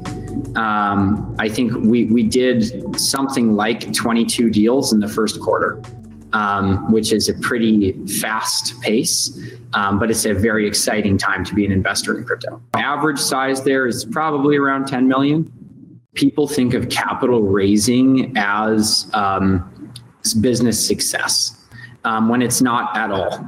So raising capital does not help you build a successful product. It helps you put fuel on the fire for growth. It helps you recruit people and hire. It does not help you find kind of product market fit. And if you're an early stage startup, that's all you're trying to do is find product market fit. So I would think carefully about how much capital do I really need to raise? And especially for early stage deals, you should be massively over optimizing for partners that can help you find product market fit than partners who can do anything else for you. So if they don't deeply understand the market you're building in, deeply understand the product you're building, they're not a good fit as an investor. When you get to later stage and you're just looking for growth capital, you're no longer concerned about if the product has a good fit in the market. You know, you're maybe looking for a slightly different type of investor. But I think at that early stage, choosing the right partners and also recognizing that capital is not going to really solve your problems, those are two of the big mistakes I see. You know, I remember when Dogecoin launched, I used to hang out in the Dogecoin subreddit. I'm pretty sure I've tipped in the Dogecoin subreddit 100,000 Doge on individual comments back in the day. Kind of classic stuff. I still don't know where my old Dogecoin wallet is. I'm sure I'll try to dig it up one of these days. But yeah, I think it's fascinating. It's very much sitting at the intersection of kind of influencers and social media with cryptocurrency. I think that there's some of the similar patterns you saw with GameStop, right? Which is that it's a super, super online grassroots meme, social media influencer driven thing. And I think what we're learning with both GameStop and Dogecoin is never, ever underestimate that. I'm really excited about DAOs. I have been for many years, so sometimes I feel like a broken record with this, but the ability for global capital coordination and allocation based on just pseudonymous people from around the entire internet is absolutely fascinating to me. The capital coordination we see in DeFi yield farming and in ICOs, it's actually bigger than IPOs. I think a lot of people don't realize that just the sheer magnitude is already bigger than most IPOs. And it happens a lot faster. The IPO process is easily a 6-month process. You can do sort of the announcement tweet for your app and coordinate $100 million of capital often 3 weeks later. It's a very fast process. It's extremely efficient. And the amount of capital these DAOs are managing it's just growing exponentially. There's no other way to put it. If you look at value held in these DeFi contracts, 1 year ago, it was $1 billion. Today, it has crossed $75 billion. That's 75x growth in 1 year. Now, the crypto bull market is happening, but the crypto bull market is only, Ethereum is less, it's maybe 2-3 times the previous all-time high. Bitcoin also sort of 2-3 times the previous all-time high. Some of these categories are growing a lot faster than that. So DAOs also are managing massive, massive treasuries. Some of these DAO treasuries are in the multi-billion dollars range, and yet we don't really have very good mechanisms to manage that capital or make decisions on how to efficiently allocate that capital. I know this as a multi-billion dollar asset allocator myself. It's a very complicated process, and if you just sort of are very passive about it, you're not going to do a good job. So to me, the growth of DAOs is never going to stop. The scope of applications that DAOs are managing is going to expand dramatically with the launch of new, more, basically more scalable platforms and platforms that allow developers to express more complicated logic. So things like Dfinity, things like Polkadot that are already live, these are going to enable new types of applications that look and feel a little bit more like traditional web apps than just kind of mathematical financial apps, the way we see in DeFi and Ethereum today. And you're going to have DAOs managing those types of applications. So you're not just going to have DAOs managing lending books, market making algorithms and things like that. You're also going to have DAOs managing things that look and feel like websites, web applications, file storage applications, things like that. And I think that DAO category, to me, it's effectively just a new type of, almost, I don't want to call it a legal entity because it's not, but, the concept of LLCs and C Corps, they just had to be invented someday. But they were sort of provisioned by the jurisdictional apparatus that they're built on, right? You sort of need to go get permission to do that. In the context of DAOs, you can just use software to do it. So I think we're going to see more progress in sort of voting and governance systems around DAO-based capital, as well as iterations on the actual sort of DAO, if you again want to call it kind of corporate governance model. I think we're going to see amazing experimentation there. And I think the sheer amount of capital here is going to continue to grow. I think we're at 75 billion. Today, this number is going to go to $1 trillion, in a pretty short time horizon in my mind. And I do think that these DAO treasuries are going to become very, very large. They're going to become bigger than the largest crypto funds. And they're going to be more well capitalized actually than most big for-profit crypto businesses. I'm pretty sure that Uniswap has more kind of capital at hand than Coinbase, right? The difference is it's not being allocated very efficiently. A lot of these centralized businesses, they may be a little bit old and clunky, but at the end of the day, they do know how to spend money on growth, right? They know how to do paid marketing. for positive cost benefit customer acquisition. They know how to hire business development people. They know how to do integrations. I think these DAOs are struggling to figure out how to allocate money. Basically, DAOs know how to pay developers. They'll say, okay, there's 2 or 3 core devs, let's pay them. But that's pretty basic. I think we need to go way beyond that. And I think that we're going to see more and more very experimental models, like for-profit companies competing for that DAO-based capital to basically act as a contractor for the DAO. So then you can sort of emulate some of the benefits of a for-profit company, but the purse strings and core capital still sits with those token holders in that DAO model. So this is one category that I just think it's exploding. People do talk about it, but I don't think people realize how fast this is moving and how much it's going to continue to grow over the next couple of years, and how big of a paradigm shift this is. I mean, this is a new structure native to the internet. It's absolutely mind-boggling. To me, it's like the second big breakthrough after basically digital cash that has come out of the whole blockchain space. So people have been asking me if I'm worried about regulatory actions in the cryptocurrency space for 10 years now. And listen, it will influence outcomes. That is not going to be the thing that makes or breaks this. It is a totally global thing. It's an incredibly distributed global community that's not based in any specific geography. Companies that are, located with headquarters in one area, service users globally. These networks really are peer-to-peer networks. You can shut down all the nodes in one country, and the whole thing will continue to operate normally for the rest of the world. So I think it's basically impossible to stop at this point. You're also seeing an effect where, as we get more and more and more holders of cryptocurrency, it becomes less and less and less politically tenable to punish those holders. So I don't know if you remember a while back, there were politicians that were coming out anti-Uber, and enough of their constituency used Uber that it was sort of politically untenable. People said, what the hell, I use this app every day, I love this app. How are you going to ban this? And it was sort of politically untenable.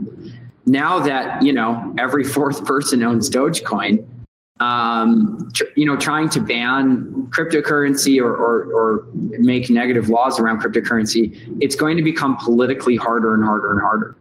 And like I said, there's a lot of jurisdictional competition here. My message to American regulators would be that the next Silicon Valley does not have to be in California. It might be in Beijing, right? And it's really ours to lose. So to me, if I was a US regulator, I would not be thinking about crypto, I would be thinking about China. And if you have the view that this is the next big global megatrend and the largest generational wealth shift of our era, both things I believe, you cannot lose. It's not an option. It's literally like losing the internet. Yeah, it's definitely not a zero-sum game. To me, with if we really look forward, many years, 10 years, and the global financial system is operating on blockchain-based substrate. Majority of the world has exposure to cryptocurrency assets.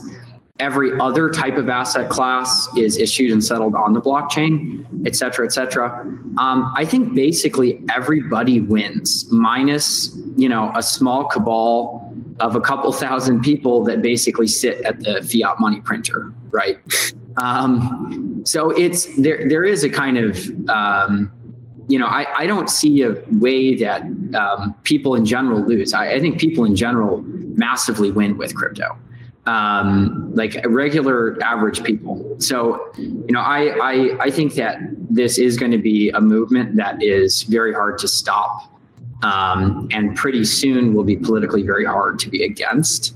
But I think I do think that there's a lot of work to do by entrepreneurs and builders in this space to both scale kind of the core technology. We haven't had a ton of improvements in sort of the core tech layer since 2017. I think I should speak for myself. I think it's gone a little slower than I would have hoped. And on top of that, we need better UX and abstractions for the end users. So that regular people can really be onboarded to these applications that today are actually really hard to use. The remarkable thing is the amount of traction these applications have despite the bad user experience. And so that to me makes me even more bullish on the whole category. Because if we can just unlock some simple, better UI, that alone will 10x this. Like there's massive pent up demand that can't get over the user experience hurdles, which in the scheme of things are, I think, the easiest hurdles to get over. It's just better design, better abstractions, slowly onboarding users to, naming systems instead of just raw public keys and things like that. So I think that, I feel like I've maybe been saying this for a couple years, but I think we're a couple years out from this feeling easier. I think the adoption has been faster than I anticipated, given how crude most of the interfaces are today. Kind of information flow in crypto is an incredibly broken, fragmented system. So every project has its own sort of bespoke channels, whether that's, custom forums, Telegram rooms, like a subreddit, just a community of Twitter people that tweet at each other all the time. Frankly, there's no good system. Information flow in crypto is I think pretty obfuscated. Like there's not a lot of quote official sources. I actually really like that there's not, you can't just open up the New York Times for crypto. And I actually quite like that, right? There's no sort of authoritative source, but it does mean you need to put in a little bit more hard work to find real flows of information. But if you pick an individual product, you go to the website, they'll usually link to some of the official forums. From there, you can get linked to some of the unofficial chats and forums, Discord rooms and everything. And you just have to put in a little bit of time sifting through some information. But if you sort of ambiently hang out there, you can learn a lot about these projects pretty quickly. A lot of these projects airdrop, right? They're trying to actually decentralize that DAO governance and ownership. They do that through liquidity mining or straight airdrops to the end users. So, Dfinity, I think, is about to do basically the largest airdrop ever in crypto. I think it's going to be worth billions of dollars, which is remarkable. Some, previous airdrops have also sort of instantly bootstrapped this massive distributed community that can all sort of participate in that DAO governance. What I'm very excited about now is a lot of the people that really got into this more so in the last year or so, particularly in kind of the DeFi and on-chain participation category. So there are groups out there like eGirl Capital, for example, that are a very interesting model, sort of a loose DAO-like structure. It's not super formal, but it's all pseudonymous. People that are sort of deeply in the decentralized finance world and are participating in venture rounds alongside groups like Polychain. And I do think that's actually the way this is going to go over time, is more DAO style capital coordination. I think over time, those types of groups will take over relative to more traditional legal structures like Polychain. It's going to be slow, but I do think that's the direction we're headed.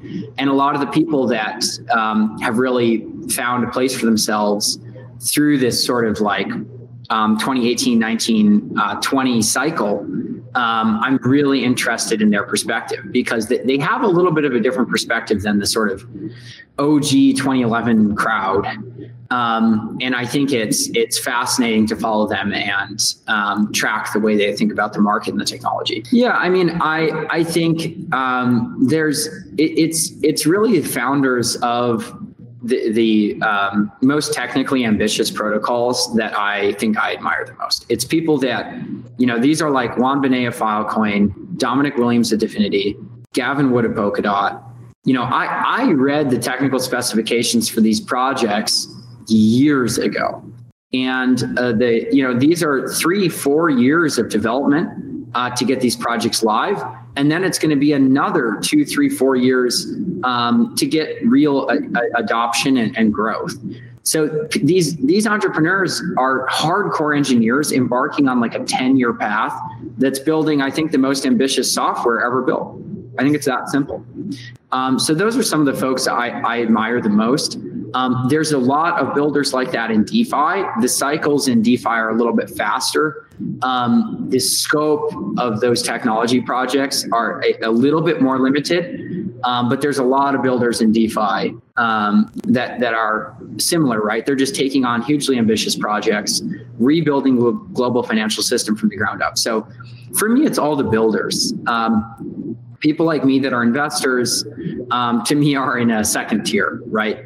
I'm more a fan of the builders, and I'm just really happy to be able to partner with them on all the sorts of ambitious projects that they're working on.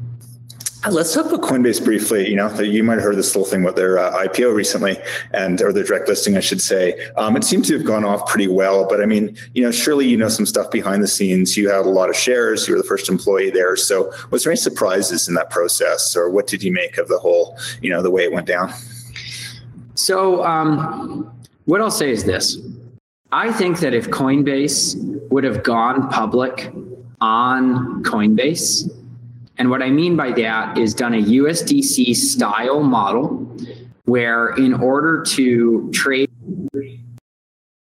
on Coinbase, you would need to go through KYC. But once you acquire those Coinbase shares, they would be represented as ERC20 tokens and could be transferred out into the wild and wonderful world of DeFi. And used as collateral in pools. You could get leverage on it, all those sorts of things for regular retail users.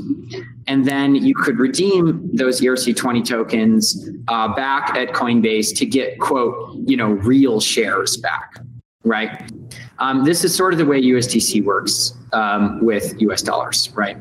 If they would have done a similar model to that and actually conducted the IPO on the Coinbase platform and had coin trading limited to Coinbase, funnily enough, I think that a lot of institutional folks would not have participated in the same way that they likely have participated in the more traditional Coinbase listing process.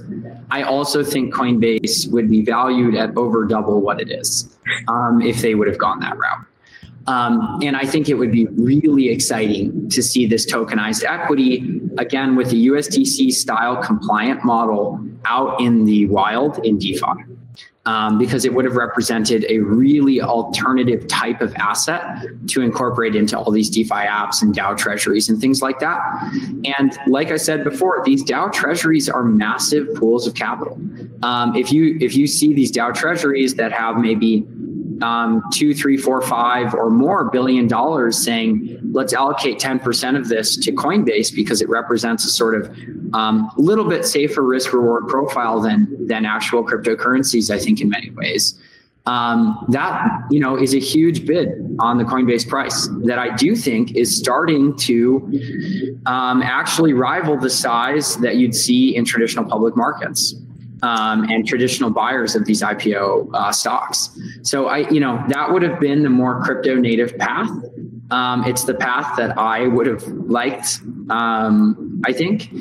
I do get the feeling that somebody had to sort of go through the front door for the industry a little bit, because it really is the first major IPO, right?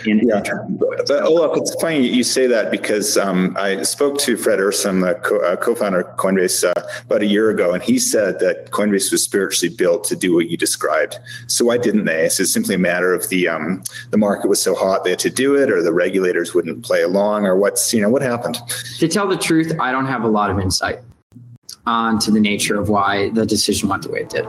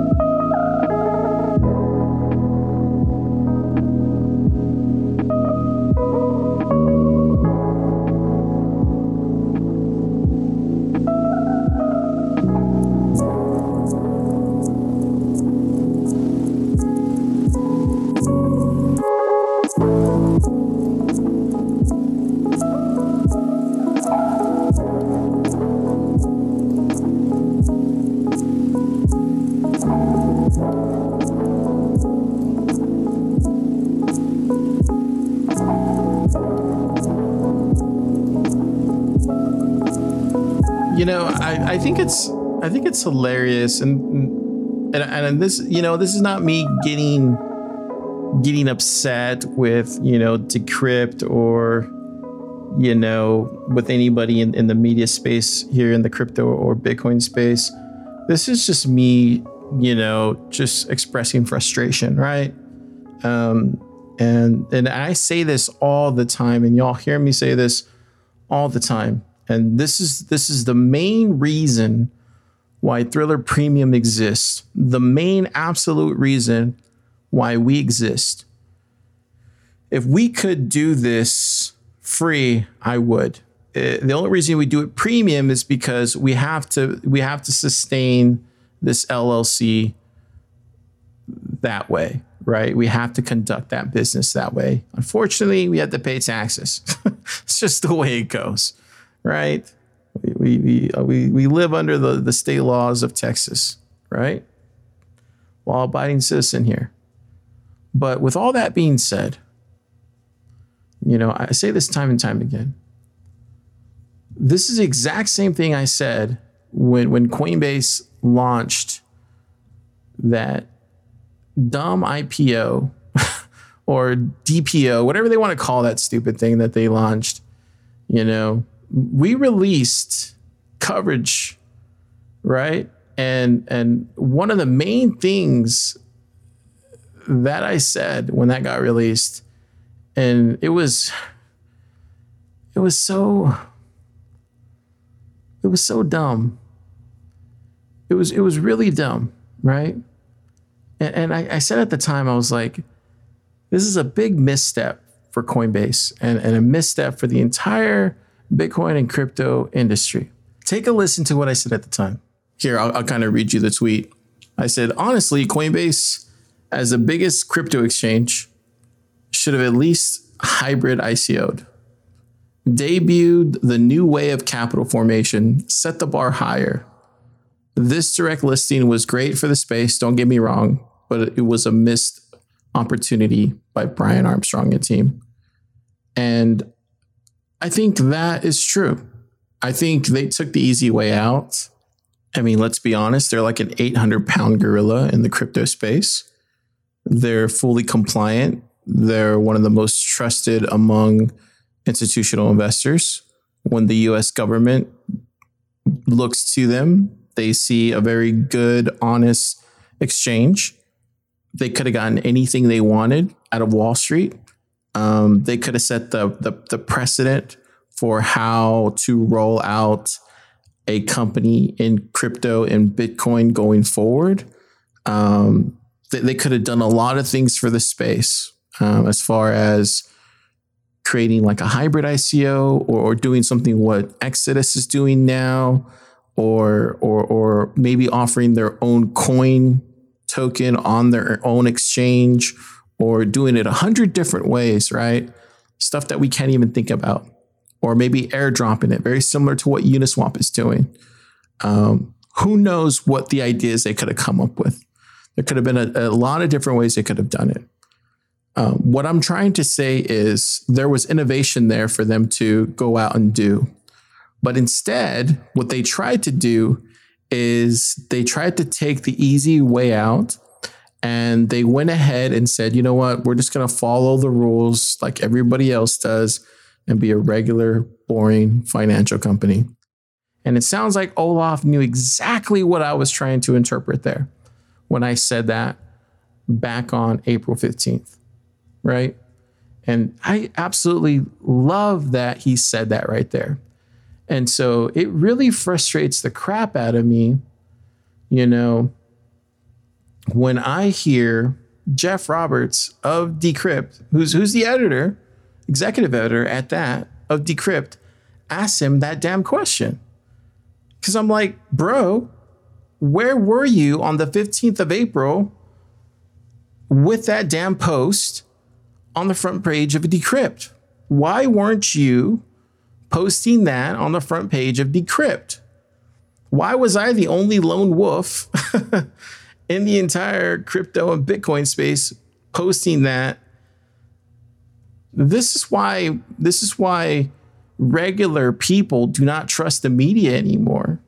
It's entirely frustrating to see this happen over and over and over again. It's like, bro, why didn't you bring this up on the 15th of April? Why didn't you say specifically that, hey, Coinbase, you dropped the ball for the entire industry. Why didn't you put them on blast? You have a media publication, put them on blast. Why does it take little old Carr to do it? Why does it always have to be David versus Goliath all the time, right? Why can't it just be Goliath versus Goliath? I don't understand that. It shouldn't have to be like that. It's like, man up, do it. You have the media to do it. Do it. Okay, that's enough preaching for today. But, you know, I love Decrypt. I think they're the best out there. I really do. I have a lot of respect for what they're building. And that's why I hold them to a higher standard. You know, I think they're the best. I really think they're the best. They're cut above Coinbase, or I'm sorry, CoinDesk. They're cut above, you know, LeBlanc and everything else out there. I think they're at the top, but they need to really stick to making sure they hold everybody else accountable. And that's their people that they directly are friends with and they directly take money from. I'm sorry. It has to be done. Doesn't matter.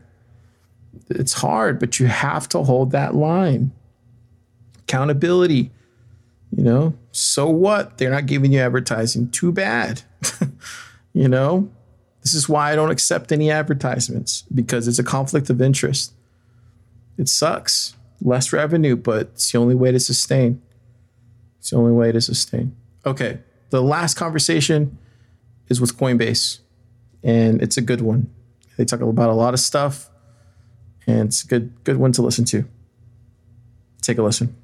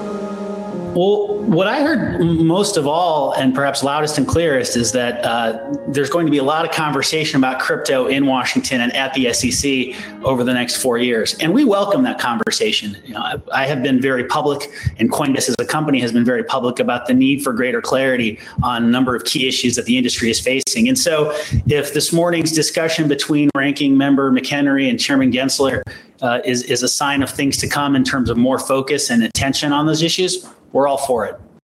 Yeah, because I spoke to Olaf Carlson-Wee earlier, the CEO of Polychain, and he was making the point with the rise of DAOs that if Washington doesn't get its act together, I mean, this stuff is just going to be distributed somewhere else, or it could be in Beijing or Singapore or Switzerland. Do you think that Washington is catching up? Well, I think Washington is certainly paying attention. And I think one of the issues, or one of the things that they're paying most attention to, is the fact that crypto innovation is happening all over the world, not just in financial capitals like London and Singapore and others, but in little towns where developers with a great idea are now able to see their innovations get out to a wide, even a global audience. And so if, that decentralization that's just native to crypto helps push traditional leaders when it comes to regulation or anything else to think more creatively and expansively about how to strike the right balance, I think it's a great thing. And the basic idea behind the transparency report is to share not just with our users, but with the world at large, the extent to which law enforcement here in the United States and around the world makes formal requests for customer information from Coinbase. It's become now, I think, more standard in the tech industry to share that type of information. You see that from, for example, the Googles and Facebooks of the world, and have now for some time. I thought it was very important that Coinbase lead the way in bringing that same accountability in crypto, and so that's why we moved to put those facts and figures out. As for what it means, what those numbers actually tell us, I think what it tells us is that law enforcement is paying attention as well to what's happening in crypto, and we're seeing a greater interest among law enforcement agencies globally in this type of information. At the same time as the United States continues to lead in terms of the absolute numbers. So I think it's a good way for us to prompt a conversation about how companies like Coinbase should respond appropriately to these measures. And if we encourage that conversation, I think we'll have made a contribution. Subpoena comes on your door. Are you just saying yes, yes, yes, rubber stamp? Or are you pushing back? Are you going to tell us? No, we very much push back. When we are served with any kind of request, informal or formal, our team's first response is to assess whether or not that request is being made to lawful authority. If the answer to that question is no, that's the end of the conversation. The answer to that question is yes, there is lawful process being served. We then work to evaluate what information is called for in response to that request and what information is not. So we very much focus on scoping our responses so that we provide whatever is compelled by law, but no more than that. We say in our transparency report that we're eager to share more information about how often we respond to these things and provide more information more generally about our inbound. And I fully expect that we will do that in the coming months.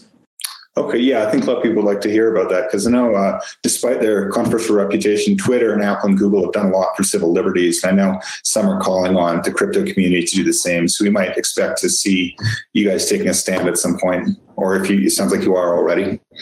Yeah. I think the calls are legitimate, and I think that one of the most important things we can do as a leader in crypto is to share our experience and talk about our practices, and that's one of the reasons why we kicked off the transparency report. It's why we're going to see more information in that report in the reports to come. But we've now really, I think, seen that there is tremendous market appetite and demand for dozens, hundreds, perhaps even thousands or tens of thousands of coins looking ahead. And so we want to be the platform that offers consumers that choice of what coins they can purchase and where. Now, to do that in a compliant way, we need to follow the guidelines of the countries in which we operate. Here in the United States, it's very important that we evaluate whether assets meet our standards, not only legally, but also in terms of our compliance and security requirements. And so we've actually been publishing more and more information to potential or actual asset issuers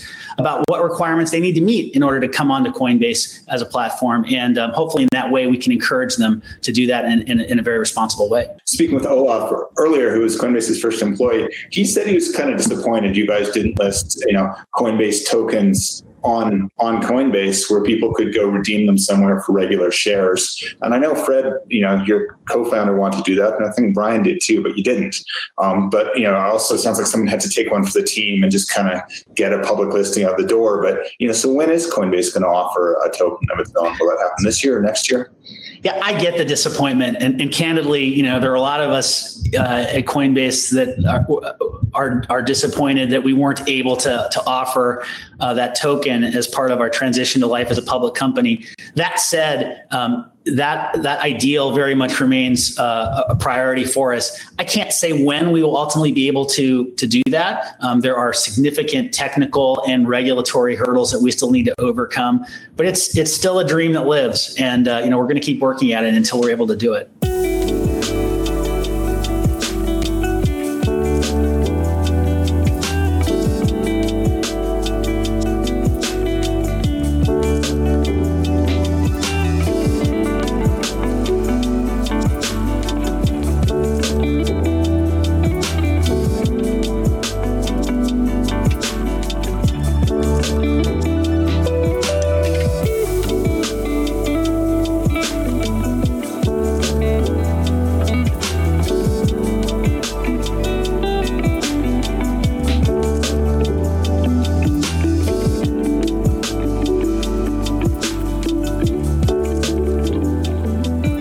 So you heard it there first.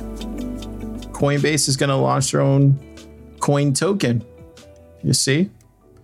That's what I'm saying. Like, you know, people think that just because you complain, you know, in a box, you know, people don't hear you, or, you know, you can complain on Twitter, people don't see you. I don't believe that to be true. You know, I think you put your content out there, it speaks for itself. People may listen, people may share. You never know who's actually listening to you, right? Believe it or not. You know, I have some people who are subscribed that I'm completely shocked that they're subscribed. I just cannot believe it. I'm like, wow, these are people that I respect in the industry. I would never believe that they actually listen to Old Car here from Austin, Texas. I'm like, wow, that just humbles the shit out of me. But they do. And I take it upon myself to make sure that I hold that standard of delivering the best content, you know, the most insightful news, the most curated news, and try to deliver it on time and try to deliver it in a timely fashion to y'all. And, you know, and if I have conviction with what I'm saying, I'm going to say it. And so when I said that at the time about Coinbase and how they had a misstep, I really believed in it. And it's good to hear Coinbase understand how wrong that was. And it's good to hear Olaf also chime in about that. And it's finally good to hear other media companies finally say, oh, yeah, it was wrong. You guys should have done that. And it's like, you should have said that at the time, bro. But, you know, that's what this whole space does, dude. It's what frustrates the crap out of me about this space is no one has a spine, bro. Everybody's so focused on that fiat, man, on that dirty fiat. No one's clamoring for, like, you know, conviction or for integrity, you know, and it really, like, man, bro, like Satoshi would be ashamed. You know, that's why I'm like, gosh, you just need a little more integrity in this space. And that's all we try to do here on Thriller Premium is just bring a little bit more integrity to what we call, you know, news coverage, Bitcoin coverage, crypto coverage, even Ethereal Summit coverage. Okay.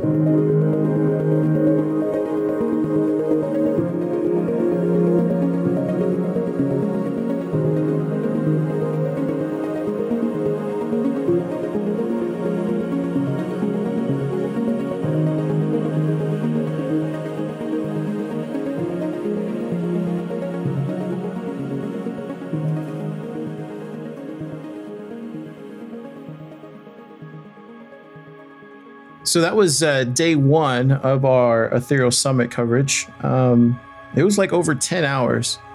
We literally dwindled it down to like just over 2 hours. I saved y'all a lot of time. We're gonna share this out for free to everybody. So I think it's only right because there's a lot of Ethereum heads out there that want to hear this. We're gonna do day 2 tomorrow. So I've already started editing that. There's a lot of good stuff in there too. It's just a lot of work to edit it down, you know, get out the good stuff, just because there's so much, and I want to make sure just get it down to the good stuff, so that way you guys can digest it and really don't have to spend time listening to 10 hours of stuff that really has no bearing on anything, right? Because who has time for that? Okay. We're going to have a lot of stuff this week, but we have a lot of stuff to cover in the Bitcoin space, and I promise we're going to get to that here on Tuesday. Just got to hang tight and try to release it tomorrow. We'll see, but see you next time.